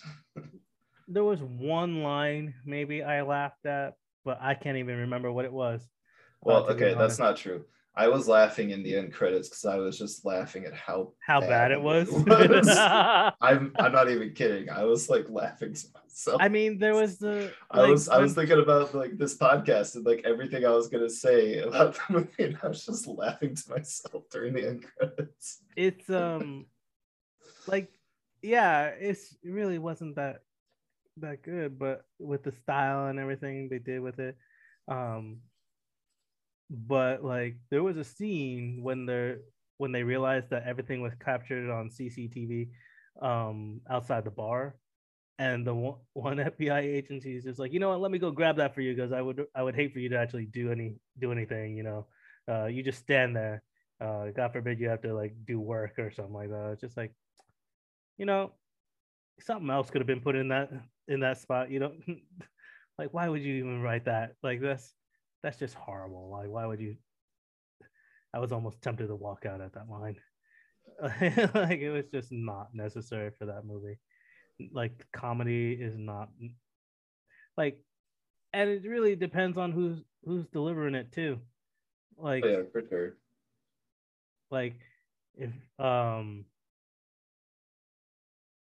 like if Deadpool had a cameo or something like that, and like yeah, Ryan Reynolds puns and stuff like that. If he like did something, like Yeah. he always lands his one liners like Well, not always. We've let actually us not talked about forget this. Blade Trinity. We've actually talked about this, Jess, on previous episodes. Most of his one Yes, liners land. he does have definitely does have a talent for that. He For does. sure. But yeah, it's like this was not a movie for one liners like comedic jokes to be put in there. It was it was all over the place between horror, action, a little bit of comedy in there too. It was just 2 seconds of romance. right. But yeah, honestly, if for everybody listening out there watching, I'm not gonna go see this movie again. I hope we saved you some time so you don't have to see Yeah, this movie. unfortunately, this episode's gone a little bit longer than I had hoped. So it's Yeah, almost so twice the length of the movie at this point. but That's we're so okay. much better to watch. Yeah, honestly, I feel like this podcast is much more entertaining than that movie. And Yeah. I'm a very tough critic of myself, so I think that's saying a lot. Me too. Me too. I'm a very tough critic on myself. But yeah, yeah, and that's Anyway, all. big letdown. Sony Villainverse failed again. Mm-hmm. This is their third attempt, third failure. Um, I honestly need to rewatch the first Venom movie, but I definitely like the second Venom movie better. Uh, which than is very Morbius. rare. It's very rare to like a sequel than the original. Well, I'm not saying I like the sequel more than the original Venom. Like I need to Oh, rewatch you that like because it's been Venom 2 better than Morbius. better than Morbius, and I'm pretty sure the first Venom was also better than Morbius. So I think this is the worst Mm-hmm. Sony villain verse movie so far. I So liked the original Venom for what it's worth. okay, Um I haven't seen it in a while. I was very um distracted when I watched it for the first time. We were in the hospital having a baby, so I was not very focused on it at the time. So I definitely need to go back and rewatch that. But yeah, you do. If that's what was going on at the time. It was like, what were you doing the night I was born? for It was like, anybody well, I that's was trying to furious watch a at me, movie. for, for anybody that's furious at me for that comment, this was the night before, not actually during the delivery. Oh, So I was gonna say, there was no TV at that time. I I was gonna promise. I'm not. say, I'm not a horrible person. while your wife's in the delivery room, he's trying to watch Venom on his iPhone or Keep it whatever. down over there. I'm trying to watch a movie. I have an episode to review later on. It's like, we're filming tomorrow night. I need to watch this.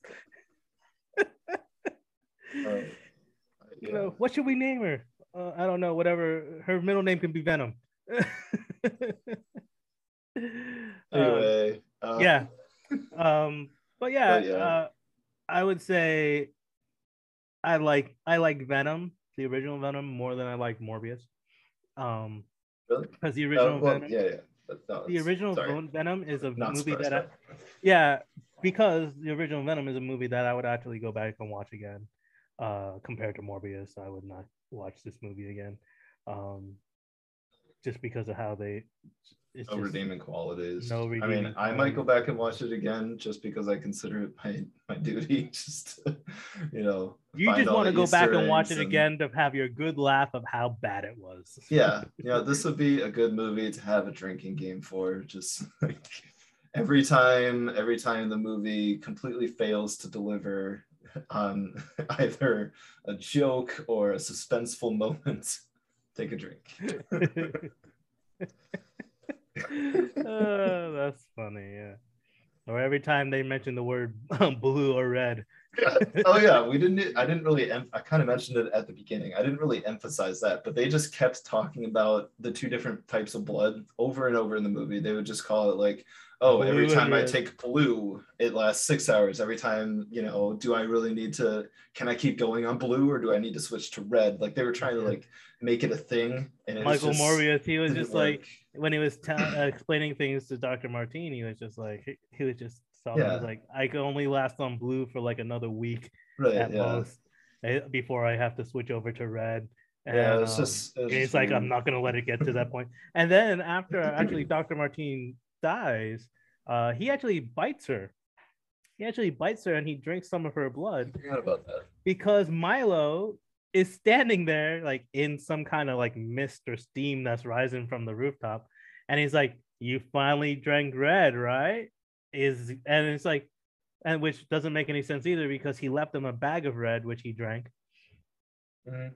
and he has drank red before that. So why So did he bite her? I have my theory, but I I don't know. I don't I know I if it thought it was was I to guess change her. I thought it was to kill her because he didn't want her to change because he Well, there didn't was want her to get that curse because he knew she was dying anyway and she just drank his blood, so he wanted to make sure that she was going to die and not actually change because he considers it a curse and he didn't want her to be cursed.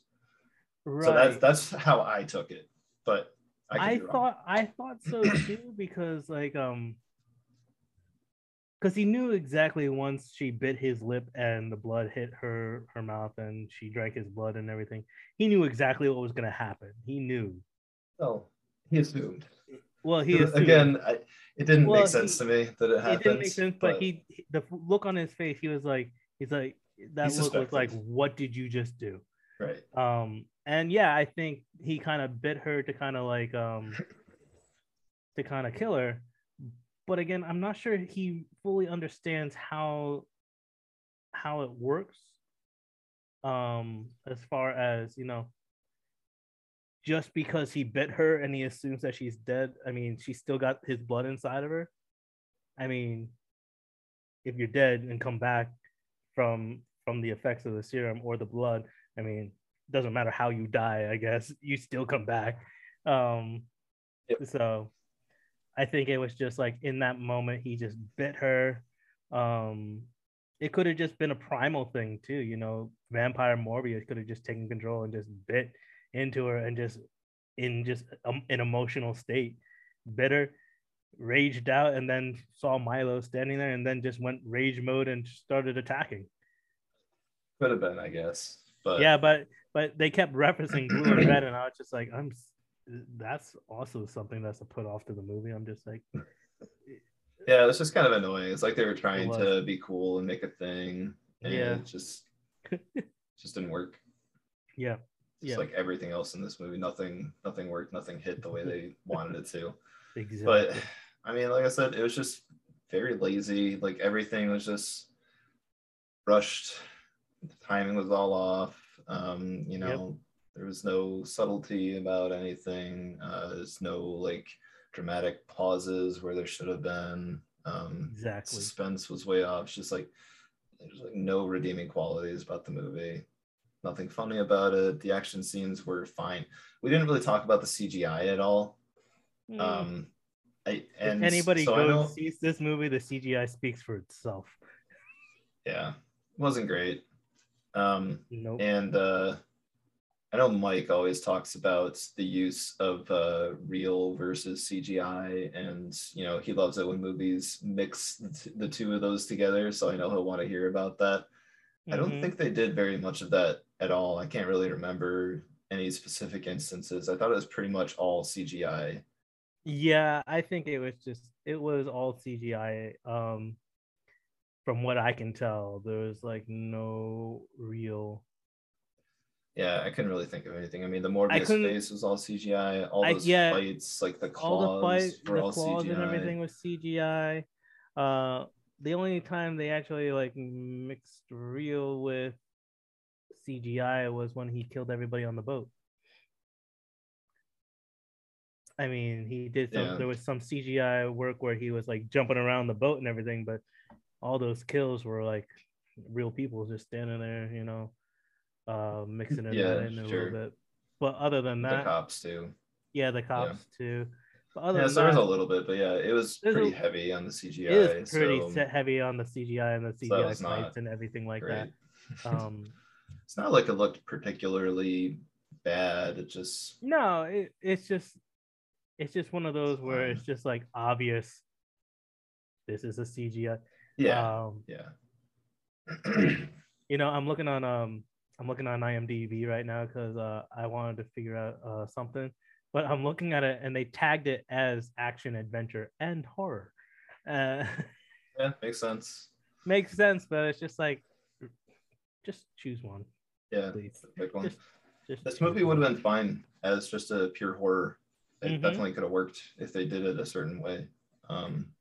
Same with action. I mean, I guess the one horror scene, the like surprise reveal that Milo turned into a living vampire as well, would have been harder to pull off, or it would have been less interesting the way that they did it. Because that was like the one like genuine surprise of the movie, I guess. Everything else you saw coming, but that was like the one genuine surprise, I think. So I think it would have been better as pure horror. Yeah, I think choosing one over the other. And usually horror movies have a lot of action in them anyway, so just going pure horror would have been made it a better movie than it originally was. Yeah, it wouldn't have been hard to do either. Like that scene that I was describing earlier on the boat, like the other way that they could have done it with her like running for dear life while Morbius was chasing her and killing all the mercs as she was running away, and then her like barely surviving, like that could have been done very well as a horror scene. Yeah. You know, so anyway, big letdown, not really a big surprise. I had already heard vague reviews about the movie. I tried to avoid spoilers, but I had heard avoided that it was everything. Yeah, all I knew going into it was that people didn't like it, and I didn't I know didn't like even know the Rotten that. I Tomatoes didn't even score, know that. but I stayed off of social media and all sorts of stuff. good for you. So I went in this with a clean slate. Just But even if going, I didn't hear anything, I knew it was a Sony Villainverse movie. So I was even just with that alone, I was going in with low expectations. And now yeah. with everything we've talked about, with my opinions even before we talked, I am even less hopeful than I was before for Craven the Hunter. Now that we've talked about it and everything, and I remember that Craven the Hunter is going to be done by Sony. That is concerning to me. Yes. So all the more reason, do not go see this movie, please. Yeah. We already have to wait 5 years at this point. So right. Yeah. So we need to tank the box office to help Marvel become whole. I know. I feel like all the other Marvel family members are just like, I just feel like there's an empty space in my heart right now.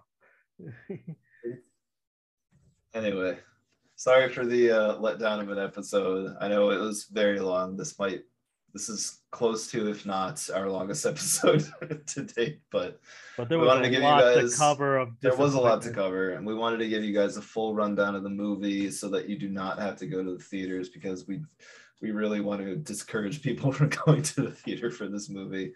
Again, explained it before, but in case you skipped over the non-spoiler, there is an agreement with Disney and Sony right now that the Sony control of the Spider-Man characters will revert to Disney if they do not produce a movie every 5 years. So the only way that's going to happen is if they do poorly in the box office and they're not able to justify making more movies. But 5 years is a long time, especially since they already have Craven the Hunter slated for next year. So really want this to stop, or maybe they'll redeem themselves, because Sony hasn't produced all bad Spider-Man movies. That's fair. Into the Spider-Verse was amazing, and they've got us Across the Spider-Verse coming out, and that's at least 2 parts, because this is part 1. So there is still a little bit of hope with Into the Spider-Verse. So I don't know what they need to do to get their live action act together, but they got to change something, because it has not been working. Nope. But anyway, so that is our very long breakdown of Morbius. So hopefully we entertained you guys, and anybody who's seen the movie before watching this, hopefully we were more entertaining than the movie. We tried to get some laughs in here. So anyway, thank you guys so much for joining. We'll be right back for our outro. Thank you so much for joining us. We love Marvel, so we could do this all day, but for now we're going to call it a wrap. We really hope you enjoyed this episode. Sorry it was such a downer, but hopefully we at least entertained you for part of it. And I don't remember if I said this, but I just wanted to mention our opinion is not uncommon. People did not like this movie. It got a Rotten Tomatoes score of like 16-17%. It's still kind of solidifying at this point, so it's has not been doing well. But anyway, if you like this episode, make sure to drop us a like, rate us, and hit that notification bell depending on where you found us. You can also find us on YouTube, Twitter, and Facebook. We post regularly, so make sure to give us a follow. It helps the channel out so much. Links for everything are in the channel description. Also, if you've never participated in our polls, we always look at them to pick topics for our episodes, so make sure to check them out on Spotify. And make sure to join us next time. We're going to be breaking down episode 2 of Moon Knight. And that one, I can promise, is not going to be a downer of an episode, because Moon Knight so far has been awesome. And it seems like it's only going to be getting better from here. Once again, thank you so much for tuning in. We love you 3000, and we hope you're all staying safe out there.